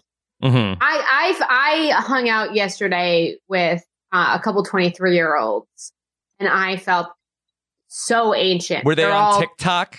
They're all the TikTok influencers. Yeah, no, this guy came over, and he's 23, and he was talking about all these influencers and platforms, and I have never felt so old. Right. And I'm 27, to be clear. Yes, because I went to a party earlier this year. Adam's goodbye party. A goodbye party for Adam Klein when he was going to go to the Virgin Islands, and that I was hanging out at Adam's house, and Adam and Jay are friends with a lot of TikTok influencers, and that was the night I joined TikTok, Hannah. Rob Cesternino, check it out. He has one TikTok on TikTok. Yes, and I think it's from that day. Yes, I do not quite. Wait, I'm looking. Yes, Pogs look from. No, I was very much Neopets, Pokemon cards. Computers were just like MySpace, top 6 friends. Because I was born in 92, but I was a tiny kid in the 90s. What? Well, she couldn't find 8 friends, maybe. Top 8. Yeah. Listen, I was a bullied middle schooler. Let's not. Source 7. She was trying to find 2 more friends. Yeah. That we did get an idea from Danny that says, so you think you can TikTok. Listeners submit 4 short videos showcasing their best talent on TikTok. It'd be singing, dancing, a short stand-up routine. Don't do stand-up. Lip syncing or anything else you could think of. With each video, the submitter must up the ante in order to get Rob and Akiva and one guest judge, could be Hannah Shapiro, to send them to the next round. The format will work similar to the Hot Takeoff, in which you must anticipate whether the rest of the submitters' videos will be worth watching. So you think you can TikTok. Yeah. The problem with that is that I think, from what I understand, TikTok is a visual medium. We're describing videos. I like the idea of us learning about TikTok and what's going on.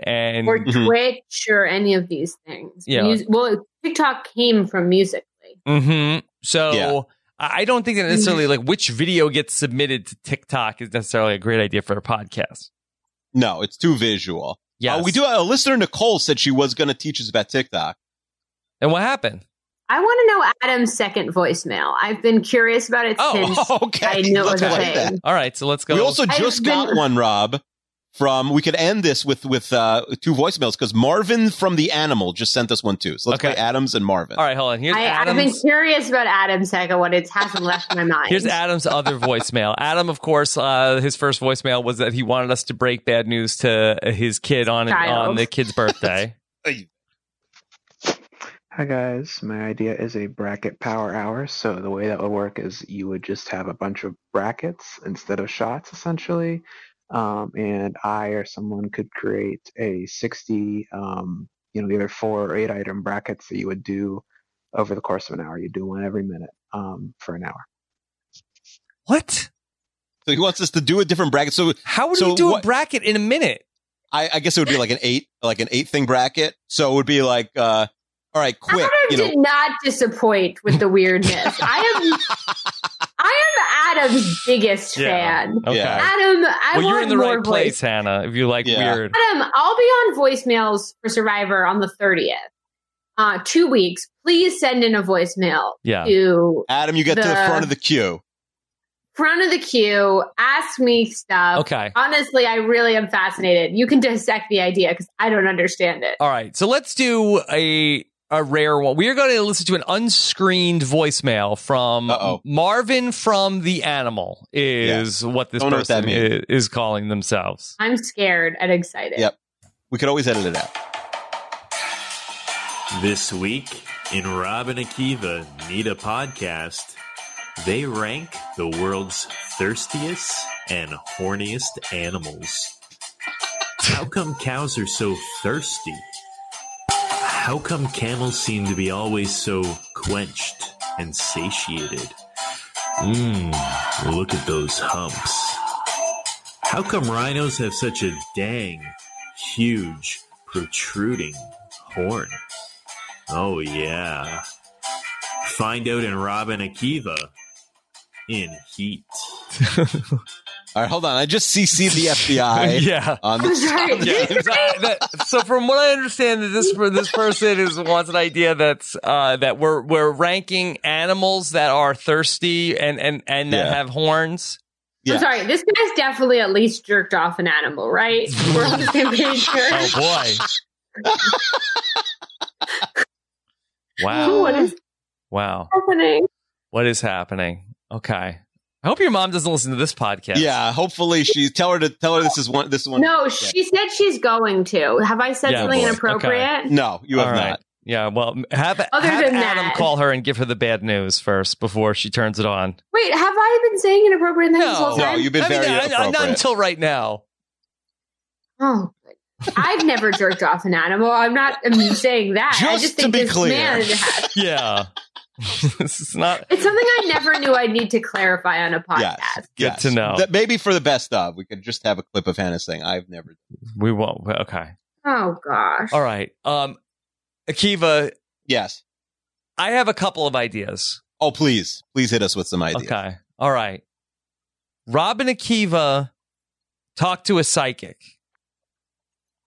Okay. There was a big New York Times article this week about that famous psychic. Which one? Looking for her. She posts all her ads like on every single subway car. Forget her name. Okay. They don't like to talk. They don't like they're going to ask for money. I will not pay the psychic money. Okay. All right. For that's just throwing that out there. Okay. One of the, just to update an idea of the Cameo cast. Did you know that there was this, people constantly are workshopping our ideas. Hannah, are you familiar with Cameo.com, book Cameo? Yeah, I've done that idea, but for free. So I feel like a real chump whenever I think of Cameo. Because I don't have the time and money to be like emailing out autographed photos, which I've been asked for. But I do when people have asked me for like a video for their class or their wedding or whatever. I've always done that. And then this app came out and people started making money off of it. And I was like, well, I've just been doing this, you know? So I get a little upset when I hear about Cameo. You could join it, Hannah. I don't want to charge people. Okay, I know. Don't feel like a sucker. Right. I think that's the right move. So Akiva and I have an idea for a podcast called Cameo Cast, where then it was going to be where we were going to buy a bunch of cameos for each other, and the listeners can buy cameos for us, and then we're going to play them on the podcast. But it is going to be kind of expensive. These cameos are not always cheap, especially for some of the ones that might be really funny to have on the podcast. And so we were sort of like, well, we don't want the listeners to like spend a lot of money on this. And then I had the suggestion of, Akiva, what if I or you and I joined Cameo? Well, I would have to charge $0. Nobody would. I think you'd be surprised. But what if you and I or just myself, if you're not into it, was to join Cameo to fundraise for the money for the Cameo cast. I like that.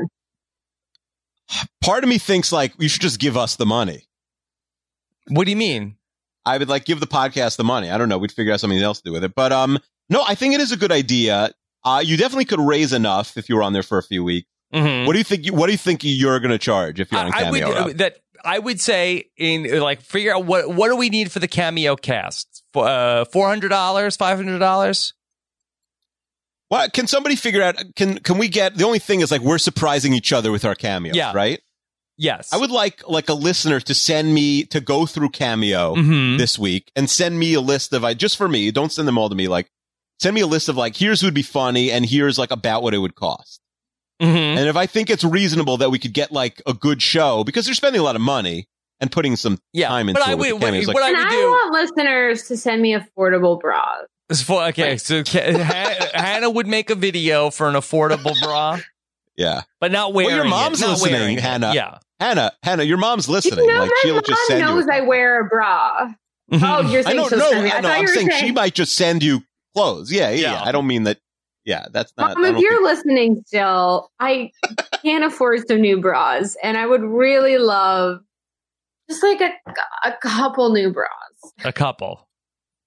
Okay. Yeah, not a ridiculous amount. I don't want to have to get engaged to someone just to have him buy me bras. Is that how it works? Yeah. I'm so sorry. This is not a bit that anyone I wouldn't know. I've lived with a woman for 16 years. And I wouldn't know if women own like 2 bras or 50. I wouldn't be able to answer that question. This is the least surprising revelation in the history of mankind. And like also, do women wear the same bras like every day? Or is it like underwear you have to change it? I don't know. Don't answer. Well, it's not. I like going through life ignorant. Okay. Then I'll let you. Listen, this is not a bit that anyone should this be like, should this be on the wheel? Rob and Akiva learned about bras. No, I don't think so. I think yes. I think here's how the podcast is set up. Women listeners submit questions that just basic questions about bras, and we see if you can answer them. Oh, okay. And every question you get wrong. Yeah, we have to buy a new bra for our wife. Yes. Or Hannah. Or me. Oh, yeah. Hold on. Honey, what's the $60 charge, Akiva? There's the show Survivor, right? Are you familiar with it? All right. So this is something. It's a little ploy for me to get new bras. I like that a listener hears me talk about bras early on in the podcast and thinks this doesn't need to come back. No, but in the podcast. We don't need a callback for this. I think that maybe we're onto something because I think that this is something where that one of the things I think that always works is Rob and Akiva are dumb idiots, and so I wonder either like, could we get either like women submitted like bra questions or some sort of like or it doesn't it could I think bra is very specific. It could expand beyond bras. I always think guys trying to answer questions about periods are really funny. Yeah, Rob and Akiva attempt to answer basic questions about women the world have of to women. deal with. Yeah. And then every time they get it wrong, though, Hannah gets a bra. It's really important to me that I'm making some bra money. I don't know. Okay. And then for every question that we're wrong, we have to put $5 into like, and then whoever is the woman host ends up walking away with the money for putting up with us. I pitched this amazing idea, and then I don't get my bra money. Fine. Oh, you could be the host. Okay. You could be the host, Anna. If you want to sit through this with us. Oh, I don't know that I do. Akiva, so all right, tell me your idea. So we have listeners are submitting their questions, whether it's a question that guys are writing in. I legitimately want to know this, or women are testing us to see what we know.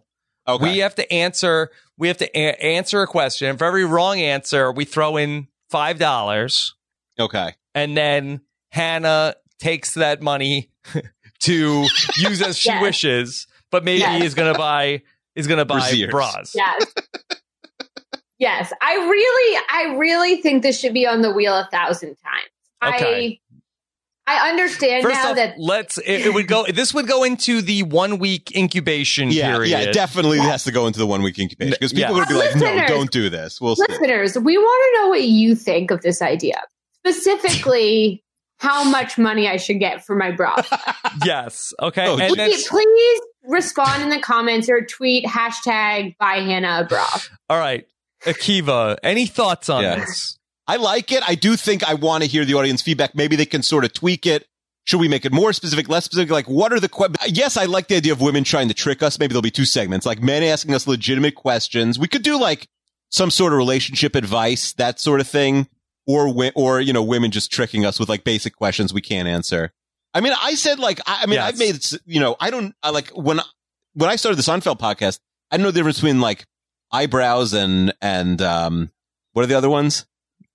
I didn't know there was eyebrows and eyelashes. You have that. No, wait. Hold on a sec. You have eyebrows and eyelashes. This is not a gender thing. I'm just saying, I don't know a lot of things. This is absolutely not a gender thing.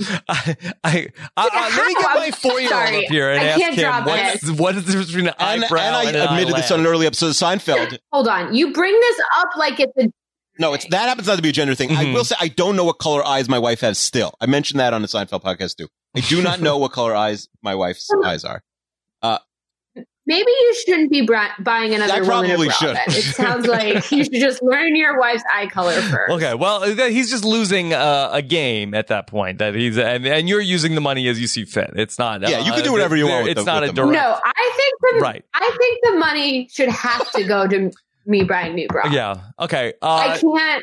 What do you think of the name of this game, Hannah? As win, lose, or bra?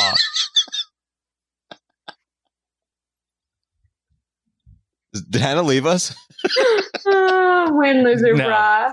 No. I'm just processing the thing that I've made the discussion of this podcast. Win, lose, or bra. Well, I think if you lose, then I get the bra. So I think a better one would be like, it has to be like something like win or bra. I really like win, lose, or bra. No, I don't know if we could punch that up. I do like win, lose, or bra. Yeah, I don't want people to get the connotation though that like we're quizzing a woman and if she loses, no. I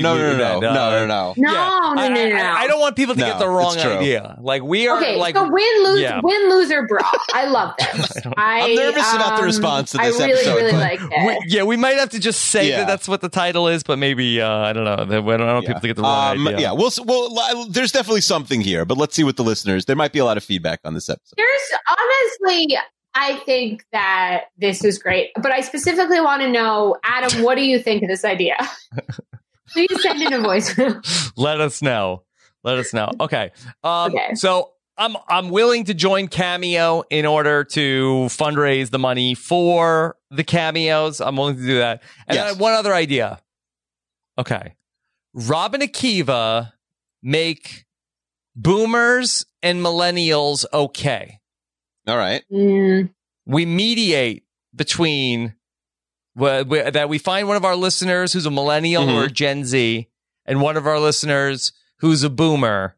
And we don't need to get into the politics, but maybe if there's anything else, like we'll get them talking at least. What? So what? Like, is there something in particular they could argue about? I don't know. I mean, I don't want to like throw gas on the fire, but could we get them? Can we find some things that maybe they have in common? I think there's something there. I need to know like a structure. We have to think more of a structure for the episode. I think you need to find a funny twist. Like, I think it will get political immediately unless you find. Well, what if we're like but maybe we're looking for maybe if the boomer and a millennial they find common ground. The common ground is us. Yeah, they're super fans of this podcast. Oh, they both boomers and millennials love. I'm struggling with the middle demo. I mean, listen, I think if you solve the generational gap, then I should get $100. Why do you keep getting money? You don't even listen to this podcast. I'm sorry. I'm just being obnoxious now. I'm please. No, we're so sorry. It's so hard when I can't see you guys. Yes. I feel like I'm very bad when I'm already nervous about social cues. But when I can't see the person, I get this why I FaceTime most of my friends instead of just calling them. I have no idea if you guys. No, we love you. No, I've seen Rob like 4 times ever, but I don't see my point. I don't see your face, so I don't know. It could be anything at this point. Akiva and I are like the 90-day fiancé of podcasting. We really, it was years before we ever met. When I met Rob in the hotel, he also set up like a weird corner. I see what you mean. Yeah. Okay. You both have kids that are affected by this relationship. Right. People, lots of skeptical friends. So, okay. All right. Akiva, anything else? Any updates?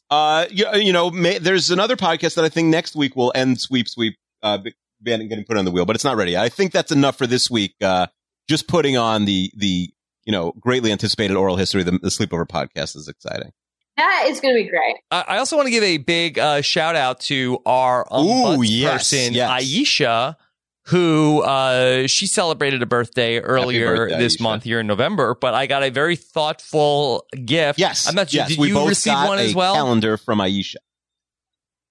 Yes, that Bud's person, Aisha, went to the trouble of putting together that one of my ideas that did not get on the wheel earlier this year was the Renap 2020 calendar that would feature a bunch of different Renap-inspired events on the calendar. And so while it did not go on the wheel, Aisha went through all of the trouble and she made her own original Renap 2020 calendar, and it was one of the most thoughtful gifts I've ever gotten. Rob and Akiva need a calendar. So I tweeted the cover and the first month, which is me and you as the perfect strangers, Larry and Balky, our faces superimposed over it. That's January. Yes.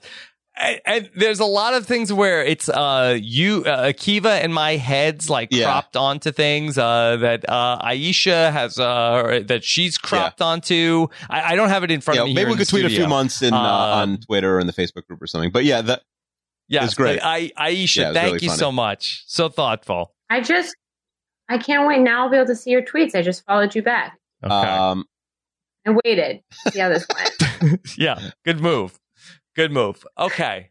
All right. So let's talk about Hannah. Yeah, let's pitch her the ideas, because maybe she could tell us what we're doing right or wrong. I'm excited for this, actually. Okay. Hannah, here is what is currently on the wheel. We have a fishbowl of season 3, episode 7 ideas that now has 4 spots on the wheel. Of a fishbowl. So we just watch a TV episode if that comes up, Hannah. So it's like Family Matters, Alf. Season 3, always season 3, episode 7. That's what we watch for any show. Gilmore Girls, Family Matters, Alf. Is there a reason? Is there a reason that's the random? Yeah, I mean, there probably was, and we forgot. No, okay, it's mostly random. Golden Girls, Brady Bunch. Okay, we have a coin flip where the winner gets to then. Do we? Is there anything on the coin flip? Anything. That's okay. All right. Where in the world is Carmen Sandiego? We're going to play that video game with Eric Stein. Fun. We have a crappy movie diaper, which is filled with bad movies that has 2 spots on the wheel.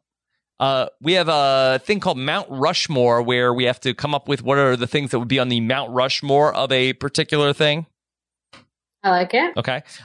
We have People's Choice, where we're going to spin the wheel 3 more times, and then the listeners will vote on which of the 3 things. I think that's my favorite one. Oh, you like that one? Okay.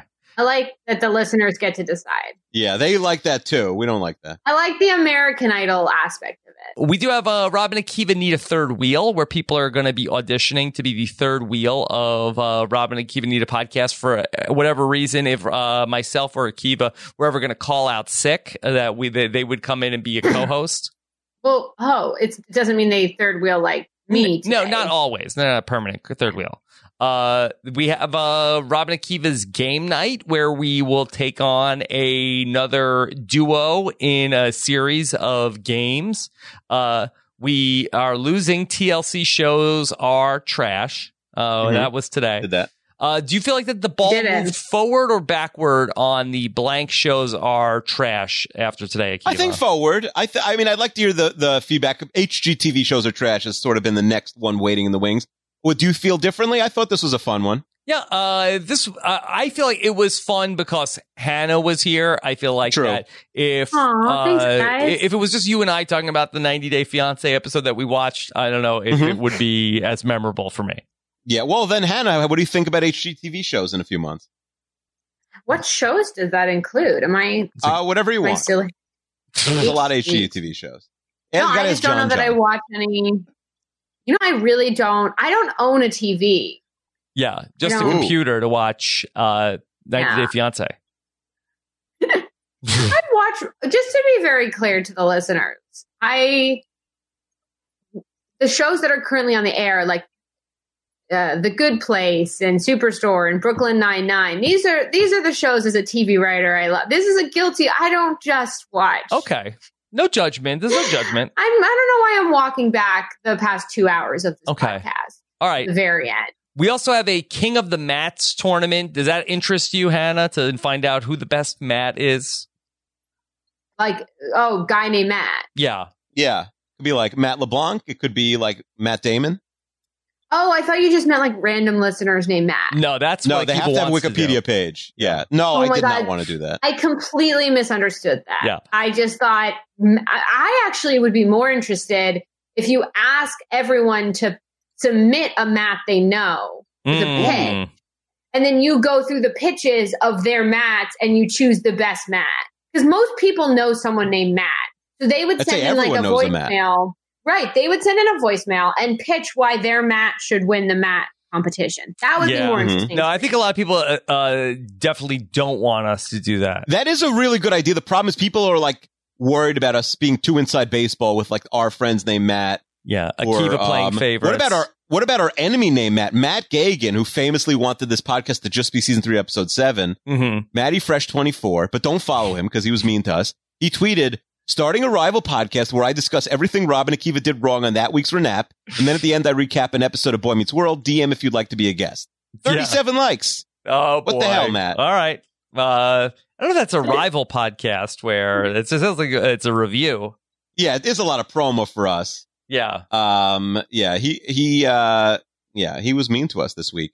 Honestly, can't wait for these morons to officially get rid of Boy Meets World so I can unsubscribe for this stupid show once and for all. Less likes on that one. Yeah, that's mean. Yeah. And I thought, maybe we'd have all the Mats we know on the mailbag of the King of the Mats episode, but I don't know. Okay. I don't know if Matty Fresh is going to be King of the Mats. Look, if you're going to be our ops, then don't give it oxygen, Akiva. Yeah. Okay. You've even said his Twitter name. But he said don't follow him. He's our friend. He was just mad at us. All right. I thought this was a real hater. Yeah. That, as Nora once said, that, we prefer people hate us than to be indifferent to us. Yeah. You can be indifferent to me. It's fine. No. Then we have Wheel or No Wheel, where sure. that's good to go. Yes, that's on the wheel. Yeah. We have Robin and Akiva need a verdict where we're going to be read a bunch of court cases. No, that's not on the wheel yet. It's not on the wheel. Okay, so then why is Amanda's, it on there? Dr. Amanda's still. It's not. I always tell you to take it off. But Dr. Amanda. What? You never tell me to take it off. Fast rewind to last week's episode. Okay. All right. Robin Akiva versus a sixth grader. Are you smarter than sixth grader? And then the oral history of the sleepover is now on really jam-packed wheel. Okay.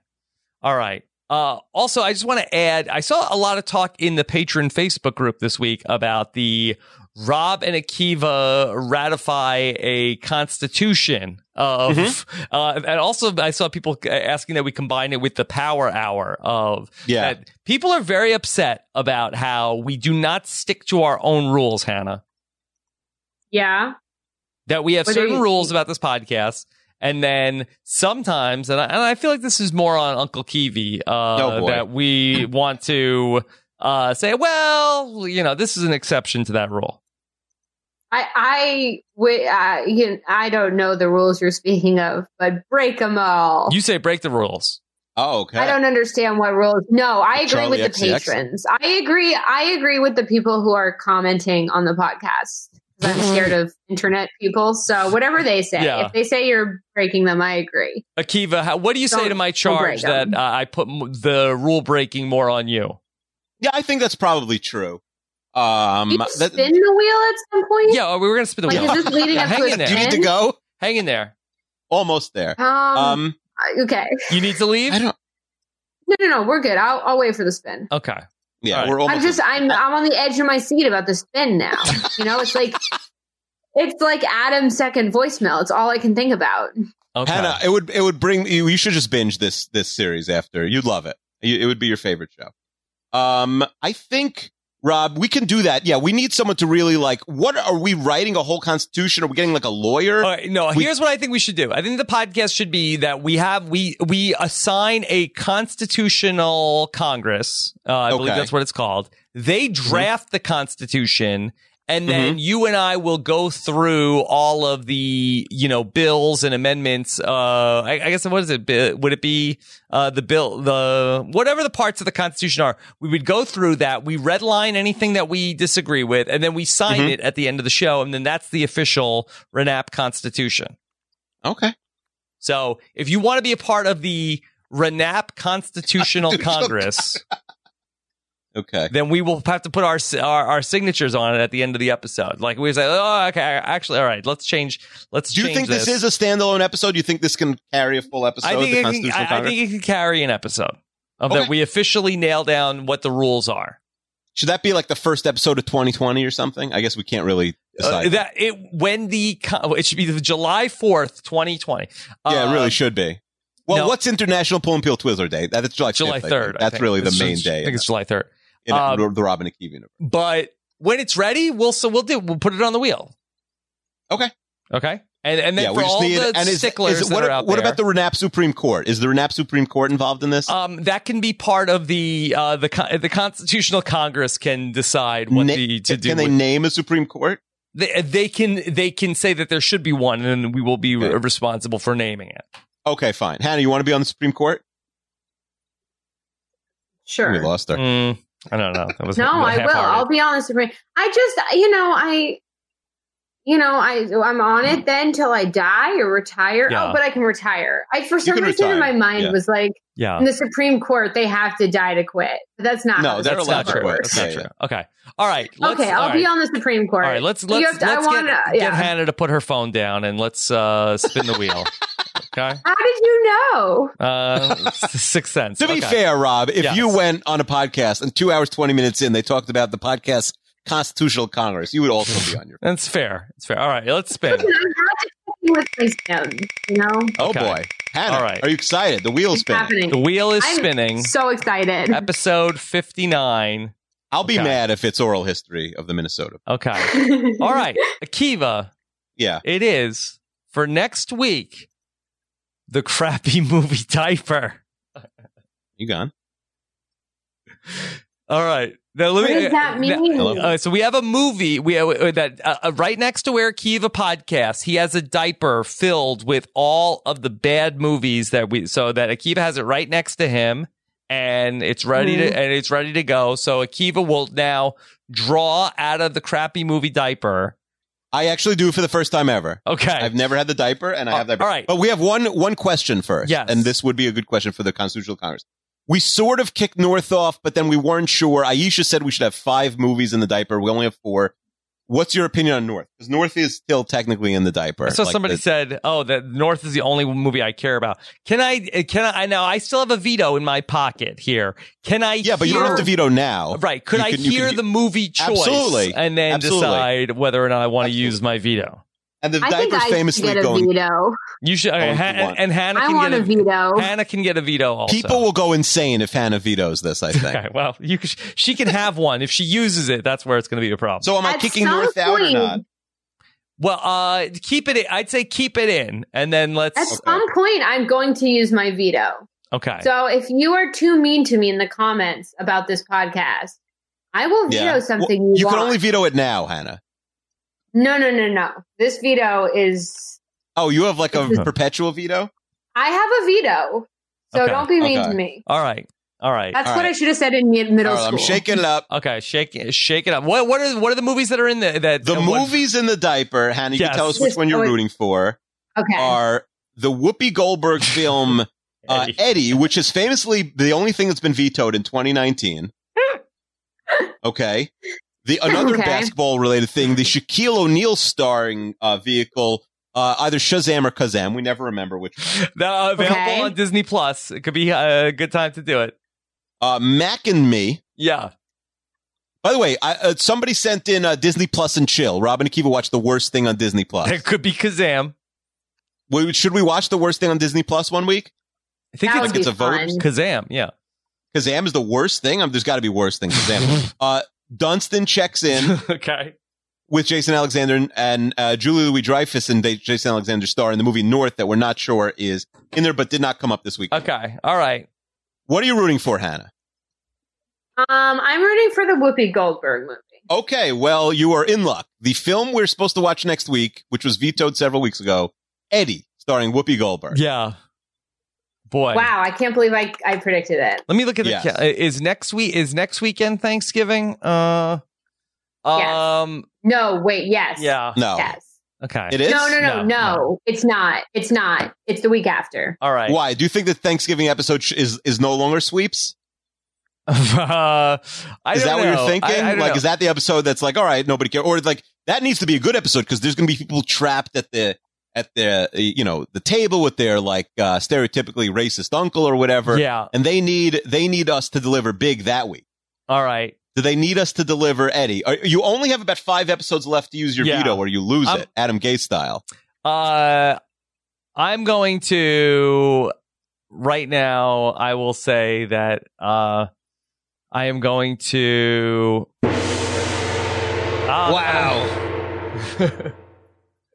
Which just happened? I'm going to veto it. Nobody's excited for this. Well, then why don't we kick it out? We've now used our veto twice on the same show. We're idiots. We waited the whole year to veto the same movie. Can we get this out of the freaking diaper? No, I'd be excited to talk about Mac and Me. I'd be excited for Shazam, but I don't know. It's I don't why know. does this stay forever then?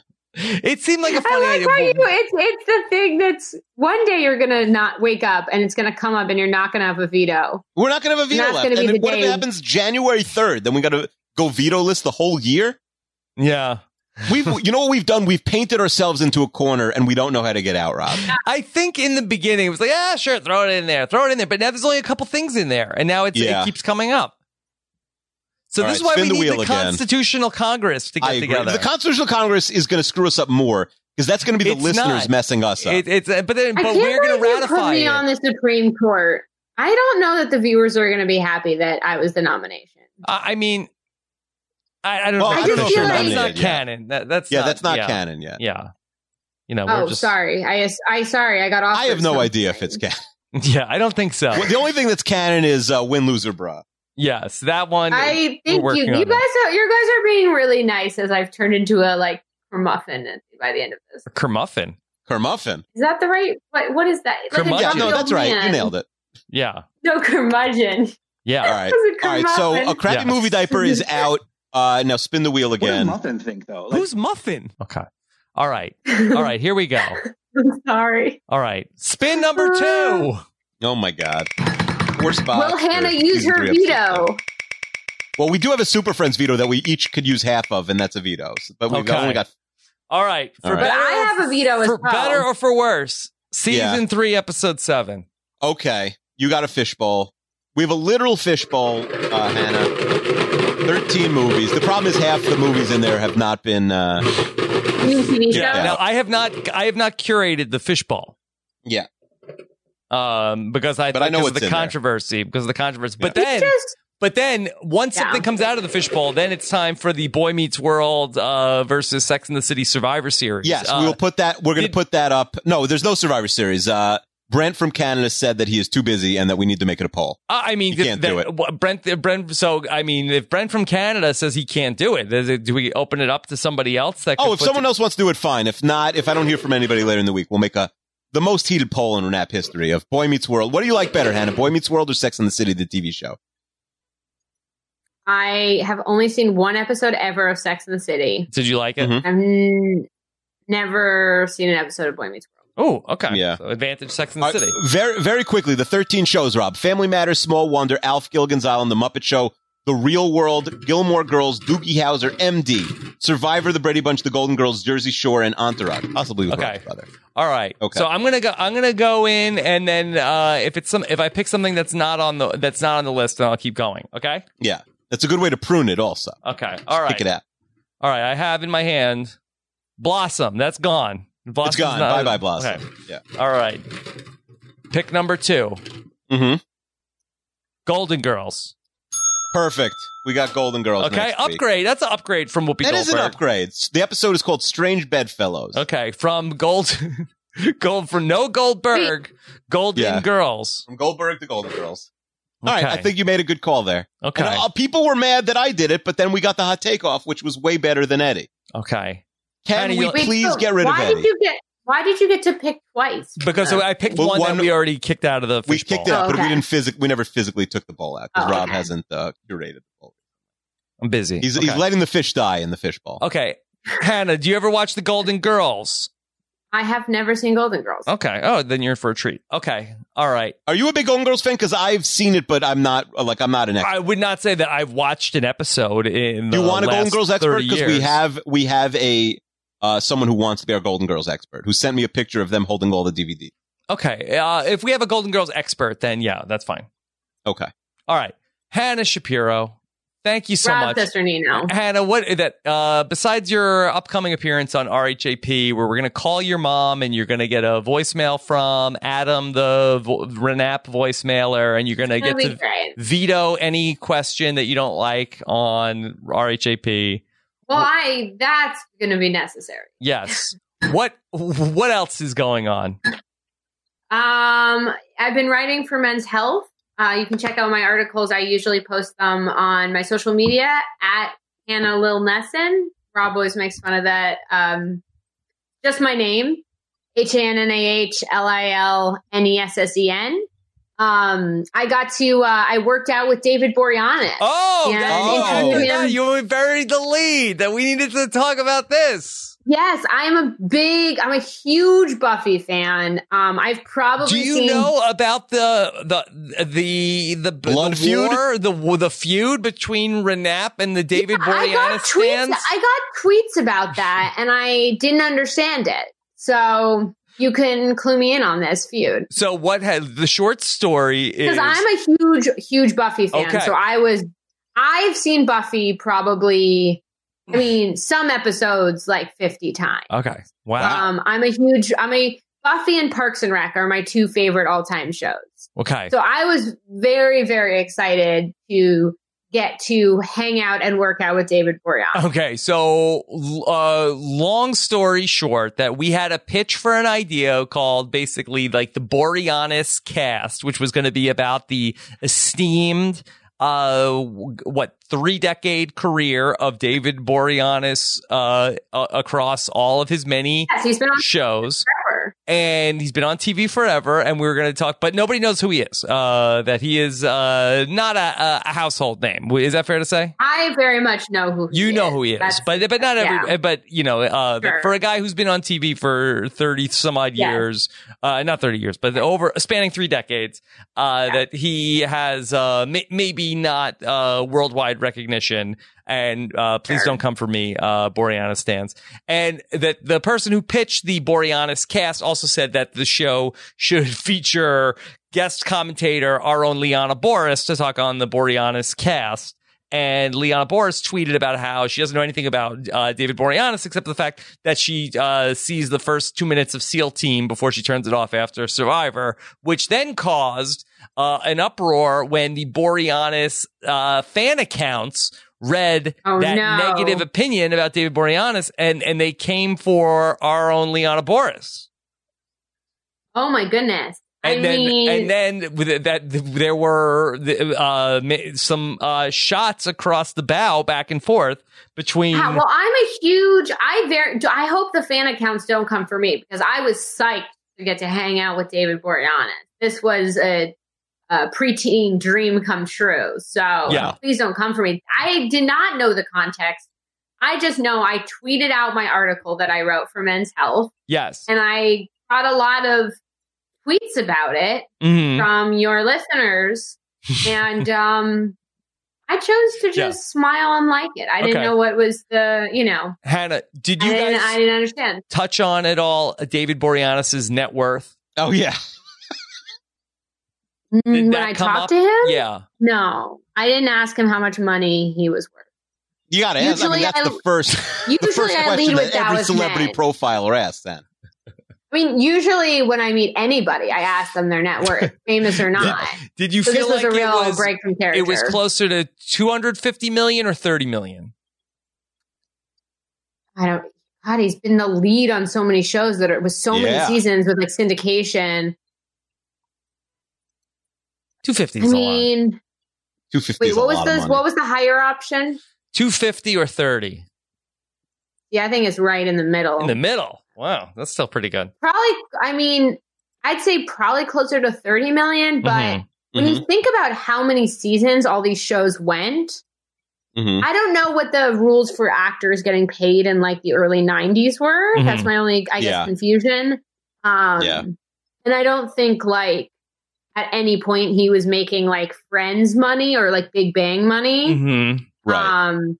Where they make like $1 million per episode, not including, once again, syndication and all that stuff. So, and he was also getting probably paid less in the 90s, but he has been on TV since his very. Did he seem really rich? What? You didn't ask him to buy you any bras, basically. Can you repeat that, please? Did he seem rich? And clearly you didn't ask him to buy you any bras. Of course. He could afford to buy me bras. You can't spell Boreanaz without bra. Without bras, yes. Famously, yes. Famously. Okay. All right. Hannah Shapiro, thank you so much. Thank you so much for having me on. I appreciate you spending the entire day talking to us. Yes, you did call me out for being on my phone. My lunch plans were wondering what time I was going to arrive. Well, you didn't have to stay for the mailbag. That was above and beyond the call of duty. I'm going to come on this podcast. I'm going to be here till the end. Okay. All right. Well, hopefully that you can still make your dinner plans. Okay. I'm just going to make a bunch of weird noises, and that's going to be the outro this time. Perfect. All right. And of course, Kiva, the 32 Fans podcast, rolling along. Yep, some good eps this week, and Chester's eventually going to put out the beer tournament. We had a good time. Is it really going to come out? I think it'll come out. He's been working on it. Why? You really want to hear it? I don't think. I did want to hear it because I feel like should have come. Yeah, wow, it was a little bit of a hike. Chester's house is nice. Yeah, I bet. I have no doubt. It's a very nice house. All right. I'm interested to hear if and when it ever drops. Mm-hmm. Okay. It was it was a little visual also. Mm-hmm. Yeah. Right. But also, like, with one thing we didn't realize, like when you do a cereal tournament, when we rank the cereals, like nobody's drunk. Like everyone has like sober opinions. But when you do a beer tournament, you have to like deal with people yelling at you while you're trying to do a podcast. Yeah. It's a little trick. Okay.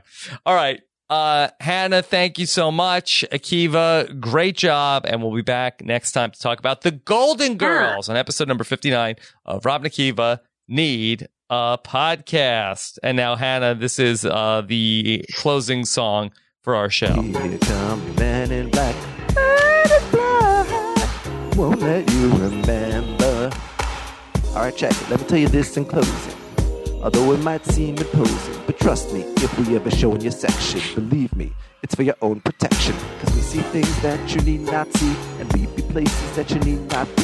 So go with your life, forget the Roswell crap, show love to the black suit, cause that's the man in, that's the man in. Here comes the man in black, here they come, Galaxy Defenders. Here comes the man in black. Hannah, did you like that? Yeah.